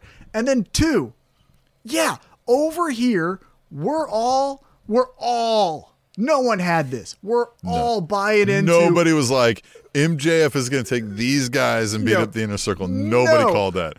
I want proof positive somebody called this. I want tapes. Yeah, and everyone was doing, what are they going to, who's the fourth horseman going to be? Tully's going to be the manager. Is it Cody? We said Cody. Is it going to be this person? And all along, going back to now, the storytelling of MJF, because the entire time, the night or the Dynamite after he lost to Jon Moxley for the AEW championship, he got on the microphone and he said, the only way to get noticed around here, it seems, is to join a faction. That's right. He said, and he goes, I need to learn how to create a faction. Now, I might have not said that correctly, but yeah, he said, I need to learn, paraphrasing here, how to create a faction. So what did he fucking do? He did exactly that. What an evil mastermind, Tim. Oh, this is such a reward for watching Dynamite week in and week out. This is the storytelling that wrestling fans, at least for me, have been thirsting for years, where some of the best shows ever, and we were talking about this off air, you can say in an elevator pitch, right? Breaking Bad. It's a chemistry teacher who has cancer that then wants to get enough money so that his family will be taken care of when he dies soon, right? But then you start watching the show and you're like, so why does the brother-in-law and Walter not like each other, but then they kind of do like each other? It's because of the complexities. And that's what you got with this fucking segment. Is on the surface, it was just on the surface, it was guy gets kicked out of group, but then swerves them because he had a group ready the entire time. Okay, but if you would have followed each and every week of what MJF was telling you, this is the payoff. And it was with a group no one saw at all. Oh. And Wardlow came out of this thing looking like a fucking monster, dude. He destroyed everybody. Was jacked like he just sniffed fucking 8 lines of coke before coming out there. Oh my God, it was Which so if he great. did, Good I'd for like- him. Can we? Yeah, Yeah, good for him. Great. I will say, and I did not, and I will never take credit or even say that I thought it was going to be that group. However, I did say, I think to you or maybe to another friend, I said like, hey, Wardlow's not out there, right? He was the one missing. And we I did thought, discuss Wardlow. Yeah, mhm. yeah, and I honestly thought it was going to be Wardlow stands up to the Inner Circle. That's what I thought when they pushed him down, that Wardlow would jump in, he would be babyface, and like MJF would be like, this is my savior, and then do something where it's like Wardlow versus the Inner Circle. I never liked that group kind of thing, but fuck, was I wrong. But man, yeah, you're right. Wardlow looked like a fucking boss, but so did MJF. To sit on the turnbuckle and just watch as like a king watching peasants or gladiators fight for his amusement. Just, Yeah, I mean, they left Jericho bloody. Just and the credit to Jericho. Jericho, say what you want, but when he needs to hit a home run, he does. And that crawling to the baseball bat and MJF stepping on the foot and Jericho selling it as if he just had his hand broke. Oh my God. Sammy Guevara, fucking his head going right through that chair by Sean Spears. The chairman still running with his gimmick. Everyone was on their game. Man, I was so fucking pumped after that.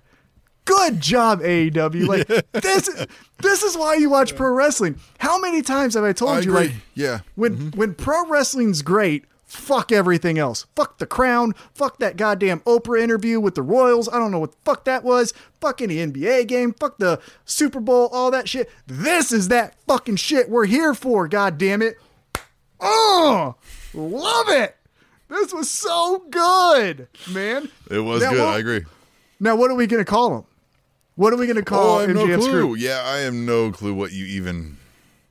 I Here's- have no here's- idea because here's it's so one out of thing- left field. There's no identifying Yeah. theme. Yeah. Here's the thing I will say. I saw this online. I can't remember who said it on Twitter. If I think of it later, I'll mention you on Twitter on @Table Show. But he said they should call him the Forced Horseman. The forced- forced horseman. Because it's like a forced group together, but then Yeah. it's totally blended. I thought that was funny Yeah. and cute. But yeah, Yeah, I wonder. I'm Yeah. just- Hey, hashtag tweet the table. If you have some name ideas for this faction, use hashtag tweet the table. We might read them right here on the Yeah. show. Yeah, Oh. this was amazing. The ending was just magnifique. But there was even beyond that, there was some fun spots in this show throughout AEW Dynamite, and I've got it up right here behind us. The Kenny Omega segment when he is leaning in. So, I mean, let's rewind and tell the whole story. I mean, John Moxley and Eddie Kingston give that amazing promo to explain what happened. And, I mean, this felt like, I've sat across from two dudes like this who are ready to kill somebody, maybe irrationally, drinking, getting drunk, and just like, no, man, I come from fucking hard times. You know what I mean? Like, this was great. This was great. And then we flash forward to Eddie Kingston trying to stand up for himself, which he always does. As all the guys are making fun of him. I love it. He comes out, he's like, 1, 2, 3, 4, however many. He was like, yeah, fuck it. And he just comes in anyway.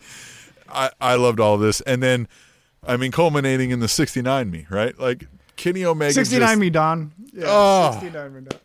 Oh, Oh, What? side note too. yeah. Side note. I said this on our Twitter page @Table Show. Kenny Omega, the most fashion forward pro wrestler in all of wrestling right now. He's looking like he's going down the runways of Milan right now with those boots and those shirts You and that gonna wear hairdo. that? I wish I wanna see could. that. Yeah, right. If I look like Kenny Omega, I'm wearing crazier shit than that. I'm not even wearing clothes some days. Like fucking, you know what I'm saying? I look like this? No, fuck, that'd be great. I look like a fucking, loaf of bread over here. Look at that guy. Right. It looks like a goddamn Coke machine action figure. But yeah, 69 me, Don, when they make fun of him. Oh, because I don't think that was planned. Because initially he said north-south. Get on me north-south. And I don't think yeah. Don Callis knows what that position means because I don't think he's ever really wrestled. And then so he says 69 me, Don. 69 me done. What a great... Yeah. God, AEW, say what you want. There have been some misses. We talked about some of them, but as a whole, it's the most fun I've had watching pro wrestling. Anytime in pro wrestling history, when we watch WWE in some of their best times, you'll find misses. All right, I mean, there's the fucking hand. There's the, there's all kinds of stuff. For every Stone Cold versus The Rock, there was a Beaver Cleaver trying to fuck his mom's angle that they did too. So there was a nail. Yeah, there was a for every Rock, there was a nails. You know what I mean? That could be. What I mean? That could be that could be the title of the episode. All right, so that was AEW. Tim, did you have anything else that you want to talk about before we move on? I don't think so. Everything. You're right. AEW left me smiling big time this week. Yeah. So let's move into. Let's actually. Do you want to go into the Impact story? Yeah. Real quick? Yeah. We got to discuss that, right? So Impact Wrestling happens. And Impact Wrestling happens, right? I wouldn't say there's a whole lot to write home about. Nothing terrible, crazy stuff going on. But Moose and Rich Swann are in this feud, and they both got these titles. They just reinstated the old TNA title, and now it was Scott D'Amore announces, no, you two are going to wrestle. We're going to unify these, right? At Revolution, I think is what do they call their? It's not Revolution. It's fucking. I don't know. Sacrifice. Is it Sacrifice? They just did Sacrifice, isn't it? Whatever the fuck's coming up. And they're going to have the match. And the winner's going to be the Unified, whatever, the champ. They didn't give it that name. But he says the winner of that is going to take on, at the next one, Kenny Omega, AEW champion, in a title versus title match. Now, the caveat to that, too, is at the end, right? They cut out of that. Scott D'Amore walks off all pissed off, and they cut to Don Imus here. He's on the phone. He's like, hey, Kenny, yeah, I just watched it. Yeah, it went down just like we planned. He's like, all right. And they hang up and go to black. So where are we going here? We're going to get Kenny Omega versus who? You think it's Moose or Rich Swann? I hope it's not Rich Swann for the fucking life of me. I don't like that guy at all. Moose is not bad. But, Rich Swann, oh, God. I don't want to watch any of that. So, where do you think this is going, Tom? So, one thing that dawned on me as I read Twitter comments about the Impact news is that Moose isn't Canadian. And that's fucking dumb because all Moose are Canadian. So, that's a misstep by his name. So, that's right. one. So, I don't want him to face. That's dumb. Yeah. Plot I don't want hole. him. Yeah, definitely a plot hole. So I don't want him to face Kenny Omega for that reason. Now, Rich Swann would make the most logical sense because they already had a match where Rich Swann and Kenny Omega were in the match together. So they have the history, more recent history of Impact champion versus champion. I think, though, this has nothing to do with Impact Wrestling. I think this has everything to do with Kenny Omega. I think, and I'm not the first one to say it, so I'm not going to act as if I'm, a prognosticator over here, but I think this is all leading to Kenny Omega, the belt collector, taking on the double champ, now unified champ over New Japan Pro Wrestling, his former Golden Lover, and they do champion versus champion there. Champ versus champ. Right. Now, they unified the Intercontinental and Heavyweight Championship over in New Japan, so it's just one belt. But Kota Ibushi is their heavyweight champion. They obviously have the relationship, Kenny Omega and him. So I think Impact is honestly just a speed bump. How they get the title off of Kenny Omega after whatever they're wanting to do, I have no idea. But I think it's going to be Rich Swann to answer your question. And I think the Good Brothers I think what they're going to do is they're going to turn the Good Brothers into a 2021 version of RVD and ECW, where RVD was Mr. Monday Night and I'm wearing the WWE Raw shirt and I'm the Raw guy. I think the Good Brothers are going to be in Impact, but our best friends are over in AEW. Look at AEW. And they're heels by just saying this promotion sucks. Great. I'm not looking forward to much of that. Yeah, I mean, it is interesting on paper if you say every Yeah. championship, every major championship is on the line. Every major championship outside of WWE is on the line in a champion versus champion match. That's kind of cool. It just happens to be that these guys are dorks, but you know, it is still pretty cool. I like that they made some headwaves in a very busy week of wrestling. So credit to Impact Wrestling for at least still giving us something to talk about after an episode of Impact. So credit to them. Okay. Well, then we can switch over to the WWE side of things. Let's get into some topics that I've picked out here, Tom. Let's do it. SmackDown has Apollo Crews acting as Nigerian royalty with a racist accent. I'm going to assume the only way this gets greenlit is this had to be Apollo Crews' idea. Because right. So okay. So this is going to sound, let me on the front end say, I'm trying not to have this sound as if it may sound to you, the listener, or the viewer if you're watching on YouTube. However, I'm not trying to say what I'm about to say, all right? Well, no, I don't want it to sound as if I'm mansplaining. That's what I'm I trying don't to want get this to at. sound exactly how it's going to sound. I just don't want it to sound like I'm a white guy explaining to everyone else how it is for these minorities, right? Like, I don't want to be that guy. Yeah. Let me explain to you about racism in America. Right. I'm not trying to do that. However, I do know friends, and my wife even is aware of this issue, where people that come to this country change their name. You right? do know friends? Yeah, I do know friends. I do know friends. All right. Okay. I do know friends right. that change their name for yes. a like their name is whatever their native name is, but now they're David. Of course. Right? There's My wife works with several folks along the time who have, yes, they have specifically folks from like India, that area of the country. They have a very hard to pronounce name in the English language, so they go, call me Bob. Yeah, exactly. And there's even African countries that also do that, where people from that area of the world come to America, and then, they are Jeff or they are whatever. So the idea that Apollo Crews may have been putting on an accent to appease the white man, I can almost understand. My biggest beef, even though the accent wasn't great and I wouldn't have done it, I think that's a little bit too hard, right?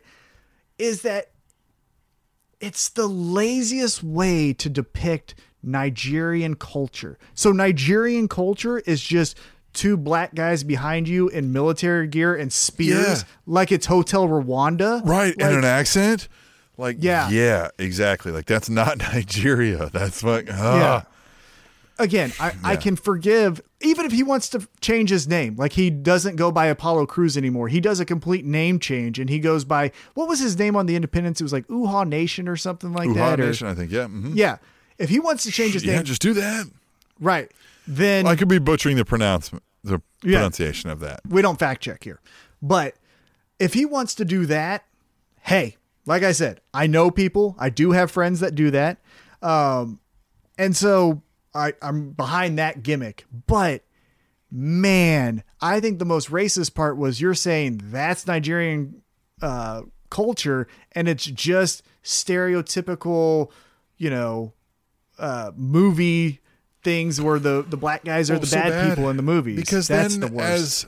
as they linger with the camera too long, which the WWE is real bad about, right? Like promo's over, music's hitting.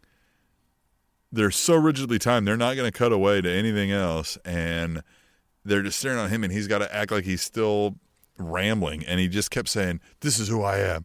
This is what I am. This is who I am. It's like, oh yeah, now I really don't believe this is who you are, right? Like that you keep having to say this. Mm-hmm. It was weird. I didn't like it. Yeah. I will say I like the direction he's going because for the longest time he was just 50-50 nothing bullshit. So, hey, at least it's something. But yeah, let's switch it up and not just say Nigerian culture is obviously war and evil people. Like that's where I'm like, come on now. Still on the SmackDown side of things, Daniel Bryan defeated Jey Uso in a cage match to get that world title shot, which he's not going to win. But is he going to work himself into the WrestleMania match? Is this becoming a triple threat? Yeah, I mean, I could see that. Because if he loses, let's say he loses, which we all think he will, Daniel Bryan's still a big enough name that he deserves or he will get a WrestleMania match. So then what would he do? Jey Uso? Just him and Jey Uso one-on-one? They've done that a million times now. So I think this is leading to a triple threat match, Daniel Bryan, Edge, Roman Reigns, so that Roman Reigns can keep the belt. Edge still looks strong. He doesn't take the pinfall, but Daniel Bryan, he doesn't care. He'll lose to anyone. He's the one that loses. And then we still get a storyline going on after WrestleMania. That's my opinion. All right. Raw. We got a Shane promo, which is really bad. I don't even know how to describe this thing. Yeah. What was worse, Tim? What was worse? Right now, on the spot, what was worse? The dud of the explosion from AEW Revolution or the Shane promo? Right now, what was worse? The Shane promo was the worst thing to sit through. That was miserable. What the fuck was that, Tim? It was really bad. It felt like they've tried to explain it, but they try to explain it as like, we planned it so he'll be less likable. Like, he's already not likable, and you know that. No, he fucked up. He couldn't remember his lines. I think we may not be wrong in our cocaine thing. Thoughts Wouldn't be Shane? shocked. Hey, there's a Chuck Liddell autobiography where he gives a shout out to Shane McMahon for being an amazing partier. So it's not like Shane doesn't have that reputation. That's all I'm saying. But dude, credit to Braun Strowman for not breaking character and be like, what are you trying to do to me? Like, he was trying to help out Shane as much as possible, but good God. And then he just does the dumb that pisses off Braun. And then Braun just, here's the dumbest thing about the promo itself was stupid as shit, right? But then let's go a little bit farther. So Braun chases a car that leaves the arena, and then Braun was like, oh, I guess he's gone. And then Braun turns around and goes back into the arena, and then we see Shane say, what a dummy, and then goes back into the arena. So do you not think you're going to run into him at catering, you fucking idiot? Like, you're the dumbass. Yeah, God, it was a weird story. I didn't like any of the it. worst. I don't like where it's going, and it's not going to be good. All this is so Braun Strowman can throw Shane off of something tall. You ain't lying. Throw That's him all off it the is. field goal post, right? That's Just all it get is. up on top of the That's field all it goal post and press him off of it. And then we got a rewind. We got Drew versus Sheamus 2. We got Miz versus Lashley 2. Like, they really were just like, yeah, run it back on Raw this week. Yeah, I like the Miz. I like that they open with Miz Lashley. I like that. I like that too, because then it can say, hey, Bobby really did beat his ass, right? Like, he beat him on Raw to win the championship, but let's move past this. There's the rematch. Miz is in the rearview mirror. We're going forward. Sheamus and Drew, again, another stellar match. Little bit wonky finish with just, hey, let's put our stairs up to our heads and run into each other. The fuck is that? But the match itself was really good before that moment. I think they're doing a last man standing at the pay-per-view. Again, I feel like Fastlane doesn't need to be there. It's the appendix of the pay-per-view schedule where you don't need it. It's not, you're just doing a last man standing match because it's a pay-per-view that we have to do something. Like, it just get rid of it. I don't like any of it. I don't either. Also on Raw, we're getting just more slow rolling of this Fiend thing. I like AJ Styles. I like how AJ Styles is playing things now. Like, because he's got almost like, he's not scared of anything when he's like, nah, I'd call it weak. And he's like, yeah, you want to fight? All right, let's go do it. Like, he's not afraid of Randy Orton at all. Like, I like some of that. But what does Styles do even? Like, I wish there was more meat to the Fiend, Randy Orton thing. Is it a Fiend thing? Like, what do we, I feel like we're going to get an answer 2 weeks before Mania. And I agree. I think what we're doing with AJ Styles, when you asked about that, I think we're doing a tag match. I think that's going to be the debut of Amos. I don't know who they're going to go up against, But I think this is Amos is a big fucking Will it be guy. a big Let's see him show? in action. Oh. Hey, fuck it. Have it be the Brothers of Destruction. They're in for another fucking match. I'm kidding. But I think that's what we're going to get. I think we're going to get AJ and Amos versus, I was going to say Miz and Morrison, which still could happen. But someone of that caliber. I don't even know who Well, Miz and Morrison are doing a Bad Bunny, Damian Priest. You would think so, yeah. But again, I'm just saying someone of that nature. Even it could be cross-brand. Oh. Tim, I'm so dumb. It's AJ Styles and Amos versus The New Day at WrestleMania. That's who it is. Kofi Kingston and Xavier Woods. There it is. Probably right. NXT side of things. The women's tag team titles. The NXT has one now. And they gave it to the people who just lost the women's tag team title match. And then they just lost it immediately in the show. Don't get me wrong. If you're going to have a women's tag team title NXT, I like the idea of Ember Moon and Shotzi Blackheart having it. But this story was not a story. It sounds like you guys went, shit, we should have done the tag team titles the other way. Like, we can't do it now. And well, yeah, and then you know how you improve ratings, Tim. You just add more titles. Yeah, more belts. Listen to this.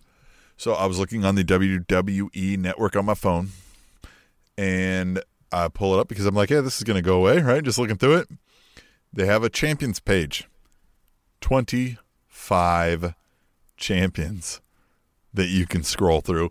And that's not including the 24/7 champion. So there's 26 fucks running around with a belt. What in the world?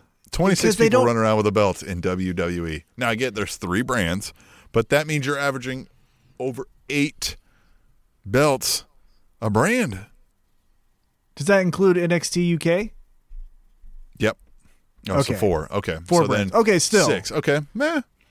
No, that's still a lot. So you're having yeah, that's a lot. But I guess if you're having women's and men's brand, maybe not. But yeah, it's a lot of champs. It's because they don't know how to tell any other story. That's the only story they know how to tell. I think what we're getting is Kai Gonzalez may be going away because at the end of they're upset. They're like, oh, I can't believe we lost these titles. Gonzalez is still like, it doesn't matter if we only held him for an hour. We're still all of a sudden standing there is Io Shirai, and she says, I want you. And that had me go, oh, because she says, you better watch out what you're asking for. And I like this idea. I'm not opposed to seeing, maybe, you know what I mean? Gonzalez maybe getting up there in that upper tier because she's got money written on her, right?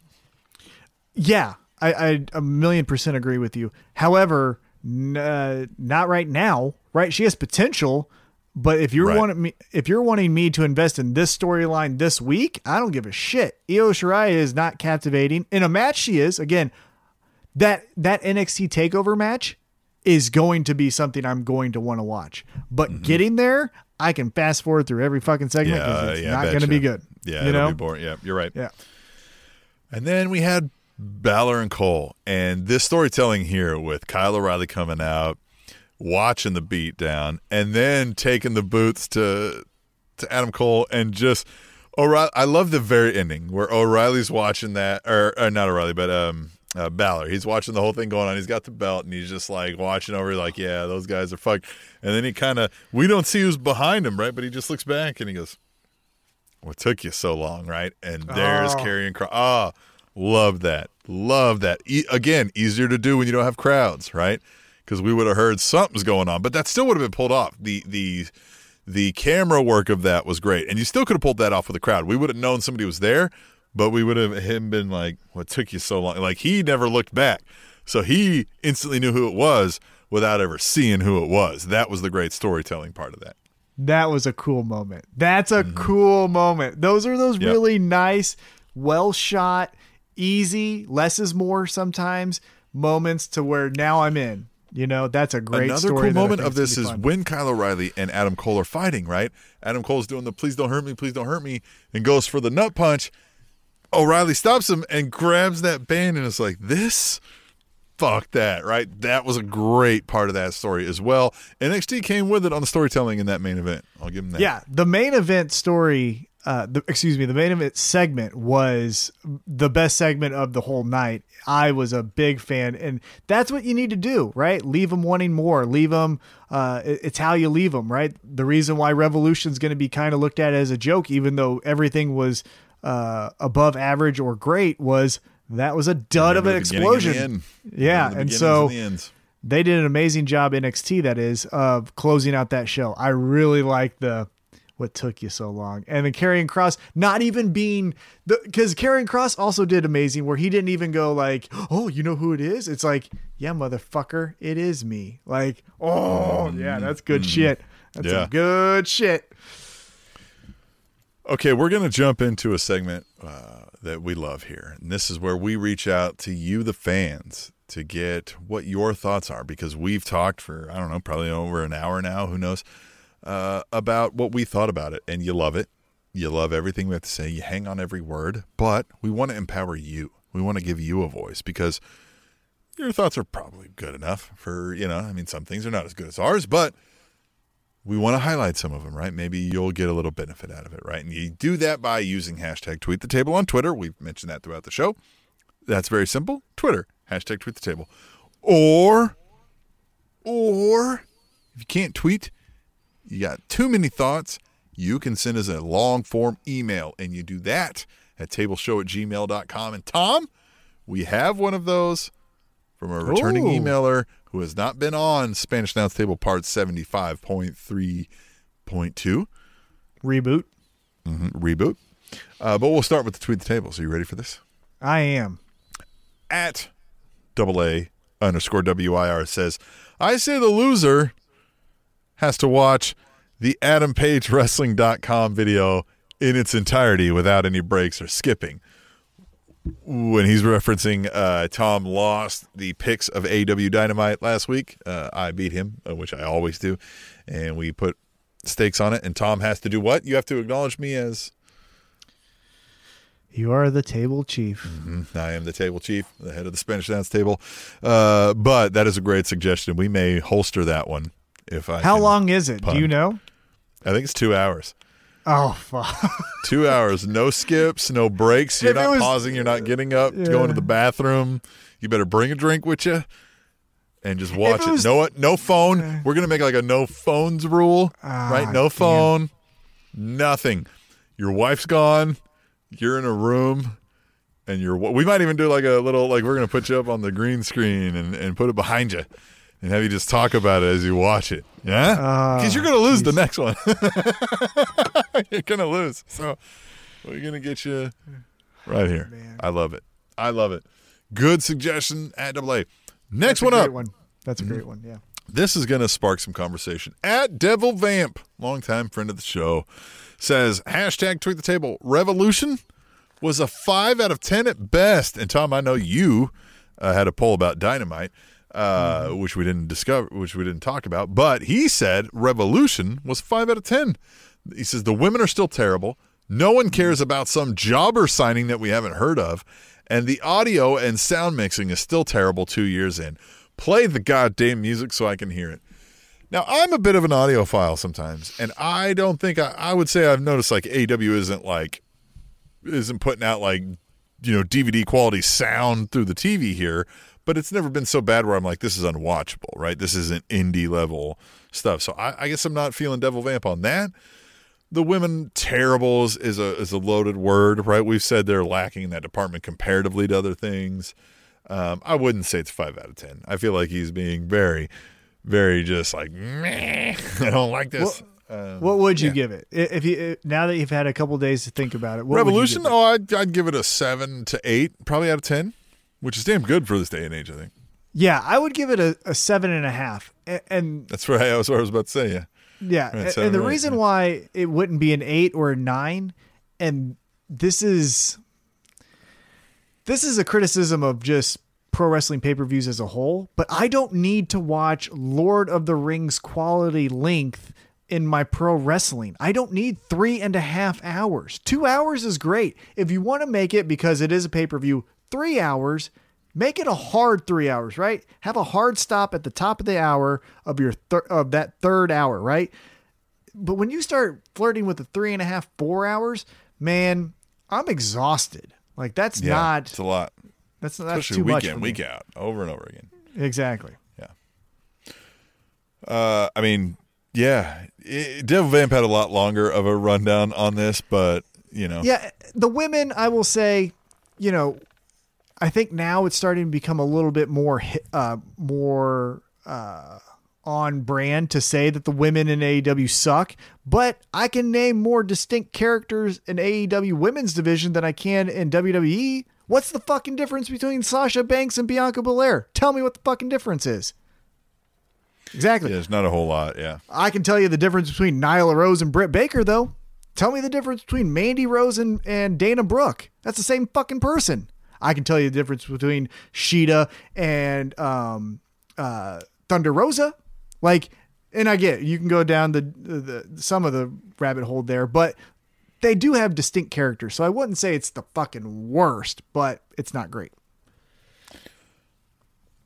At JSummers330, he chimes in and says, how long until we get an all ego wrestling shirt? At official ego, hashtag tweet the table, some other ones in there. This all ego Ethan Page. I just don't like, I don't know that they've got the time to invest in another story to tell me who the fuck this guy is. I just don't. Here's the question I would ask Justin Summers, and I know he listens, so thank you for listening. Send us or send me something that, again, I've seen his Evolve work. I'm very familiar with his matches with Darby Allin. I know of the North. I know of that match that he did with himself to leave Impact Wrestling. I guess, what am I missing? Send me the highlight clip or something of like why not just you, but the general IWC is so high on this guy, because I'm not seeing it. And it could just be me, but like, it's just, I don't think maybe it's I'm just you, missing because I'm not seeing it either. But again, admittedly, I haven't watched the whole catalog, so that's what I'm saying. We don't know the emotionality behind it, but I just don't view when I see him, jerk that curtain and walk out, that I'm like, oh yeah, here's somebody with, you know what I mean, something I need to pay attention to. I just don't get that feel. Well, and I even listened to him on Bert Kreischer's show. He did Bert Kreischer's podcast. And even then I was like, he was going as Julian, and he was talking about pro wrestling and kind of the ins and outs with Bert, because Bert doesn't know shit about wrestling.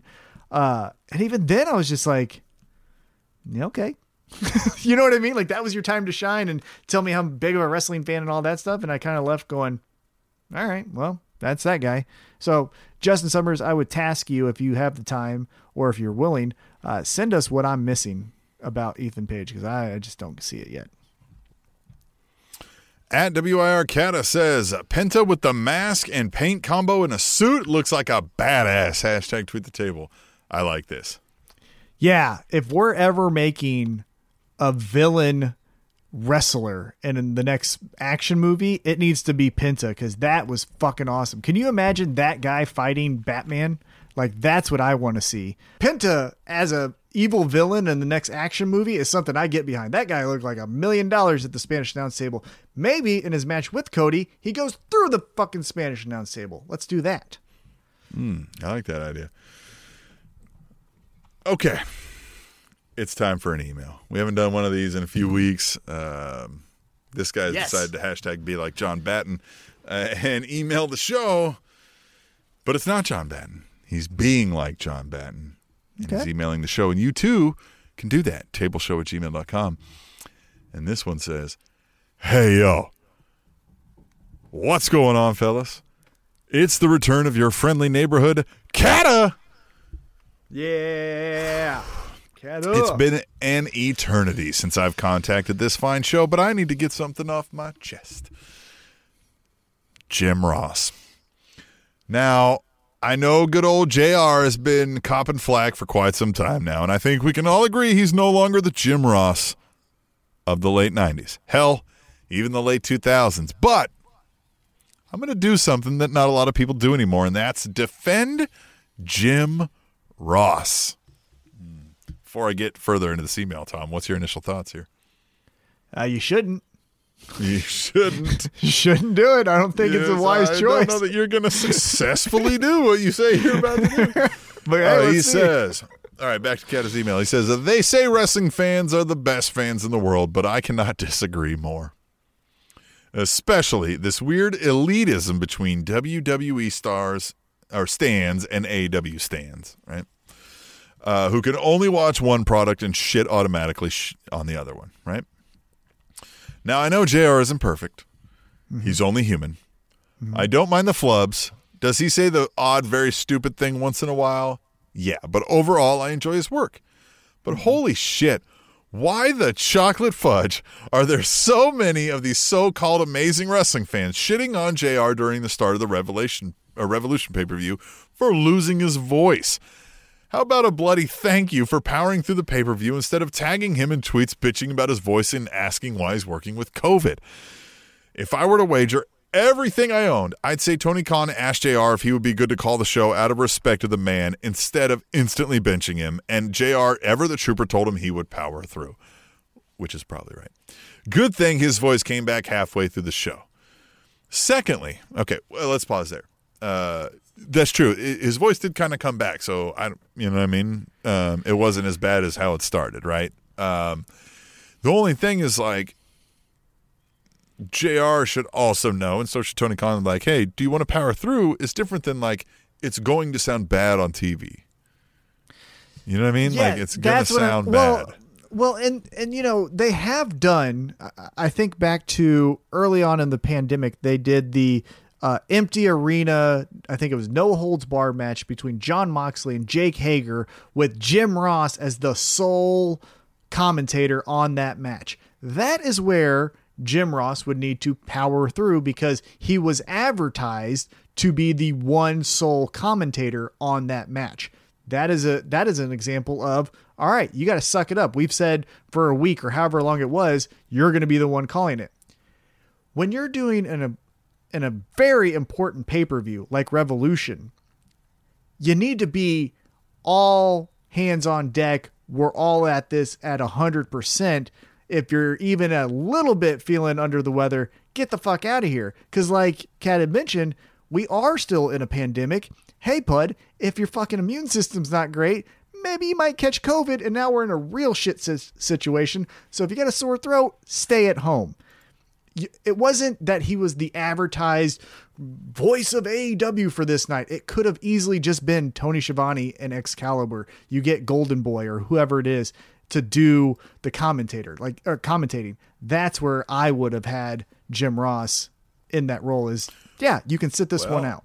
Then he says, secondly, during the AEW countdown to Revolution, which is called the buy-in, JR was quoted as saying, I know very little about the exploding barbed wire death match other than seeing them involve Terry Funk. Which, of course, led to keyboard warriors swarming to Twitter to crack jokes and bury the guy about not being clued into that type of match. Well, of course he wouldn't be clued into that type of match. He came from companies that have never done one before, you turkey tit idiots. These are his words. Not mine. Him saying that made sense to me because, A, the match type is rare, which is one of the selling points. And B, we know where JR has come from, and even after a nearly 50-year career in wrestling overall, he's never called one of those matches before. I appreciate the honesty, instead of him spinning some BS about knowing everything about it. Before I go, Can I just say that final explosion, though? Yikes. That went off like Theo's excitement for a Randy Orton match. Anyway, sorry for the long email, but it's still good to see you guys are still here. Are still good to still hear from you guys after all these years. Excuse me. Kata out. Yeah, look, JR, I just don't think he should be in that position anymore to be calling the matches. I just think the time is gone. It'd be one thing if he changed his or not his euphemism, but just his sayings and stuff. He's still saying the same things, but even at that, he'll repeat himself a bunch. Like he's gotten the old man-itis, which happens to us, man. You know what I mean? Like that happens. And that's just fine. Right. Yeah. Like right now, Patrick Mahomes, let's just use a sports analogy. Patrick Mahomes is the quarterback for the Kansas City Chiefs. He is out of this world, amazing, good, arguably the best quarterback in the league, right? Eventually, he's going to get to an age, though, where he can't make the throws or he can't, run the 4-minute offense, things of that nature. So he's going to have to take a back seat to whoever the next person is in line. And I think, going back to Jim Ross, he's in that state where he can't do the matches in and out and not sound stale or repetitive. So someone else needs to be brought into that role. He can still be an advisor. He can still coach. You could still take tape and present it to him, and he could critique it and say, these are the areas that you're doing great. These are the areas you're doing bad. I don't think we just need to shove him out of pro wrestling and say, like, get the fuck out. But AEW is an emerging brand trying to make all eyes on them for all the right reasons. And when you got Jim Ross oogling and googling over Penelope Ford when she's doing the wedding angle, man, that's not in 2021 anymore. We got to get you off and doing something else. And that's where I think we are with Jim Ross. I will say to Kata's comment, though, about pro wrestling fans being the worst, I will one up that because I believe all people are the worst. I think you're going to find that, and they're also the best, but you're going to find that in any interest you have. MMA fans are the worst, right? I can show you plenty of people that sit on couches, fat as shit, calling fighters pussies for not powering through a guillotine choke. So, I just think that's a general quality amongst anyone in whatever your interest is. You're going to find that group of people that are just pieces of shit. So that's my 2 cents. Yeah, people are pieces of shit. That's Tom's 2 cents to leave the Spanish announce table. Unless you got anything else to add to that, Tom. I mean, this was a fun week of Wrestling Revolution. It was a fun week. It was a fun week. Even with the botch, it keeps people talking. So. And Tim, I want to say before we end this show, thank you for being the leader of the Table Nation, the leader of the Spanish announce table, and I do this for you, you, chief, and the table chief. This is a lot of pressure. You are my hero, Tim. Thank you very much, my table chief. The Spanish announce table.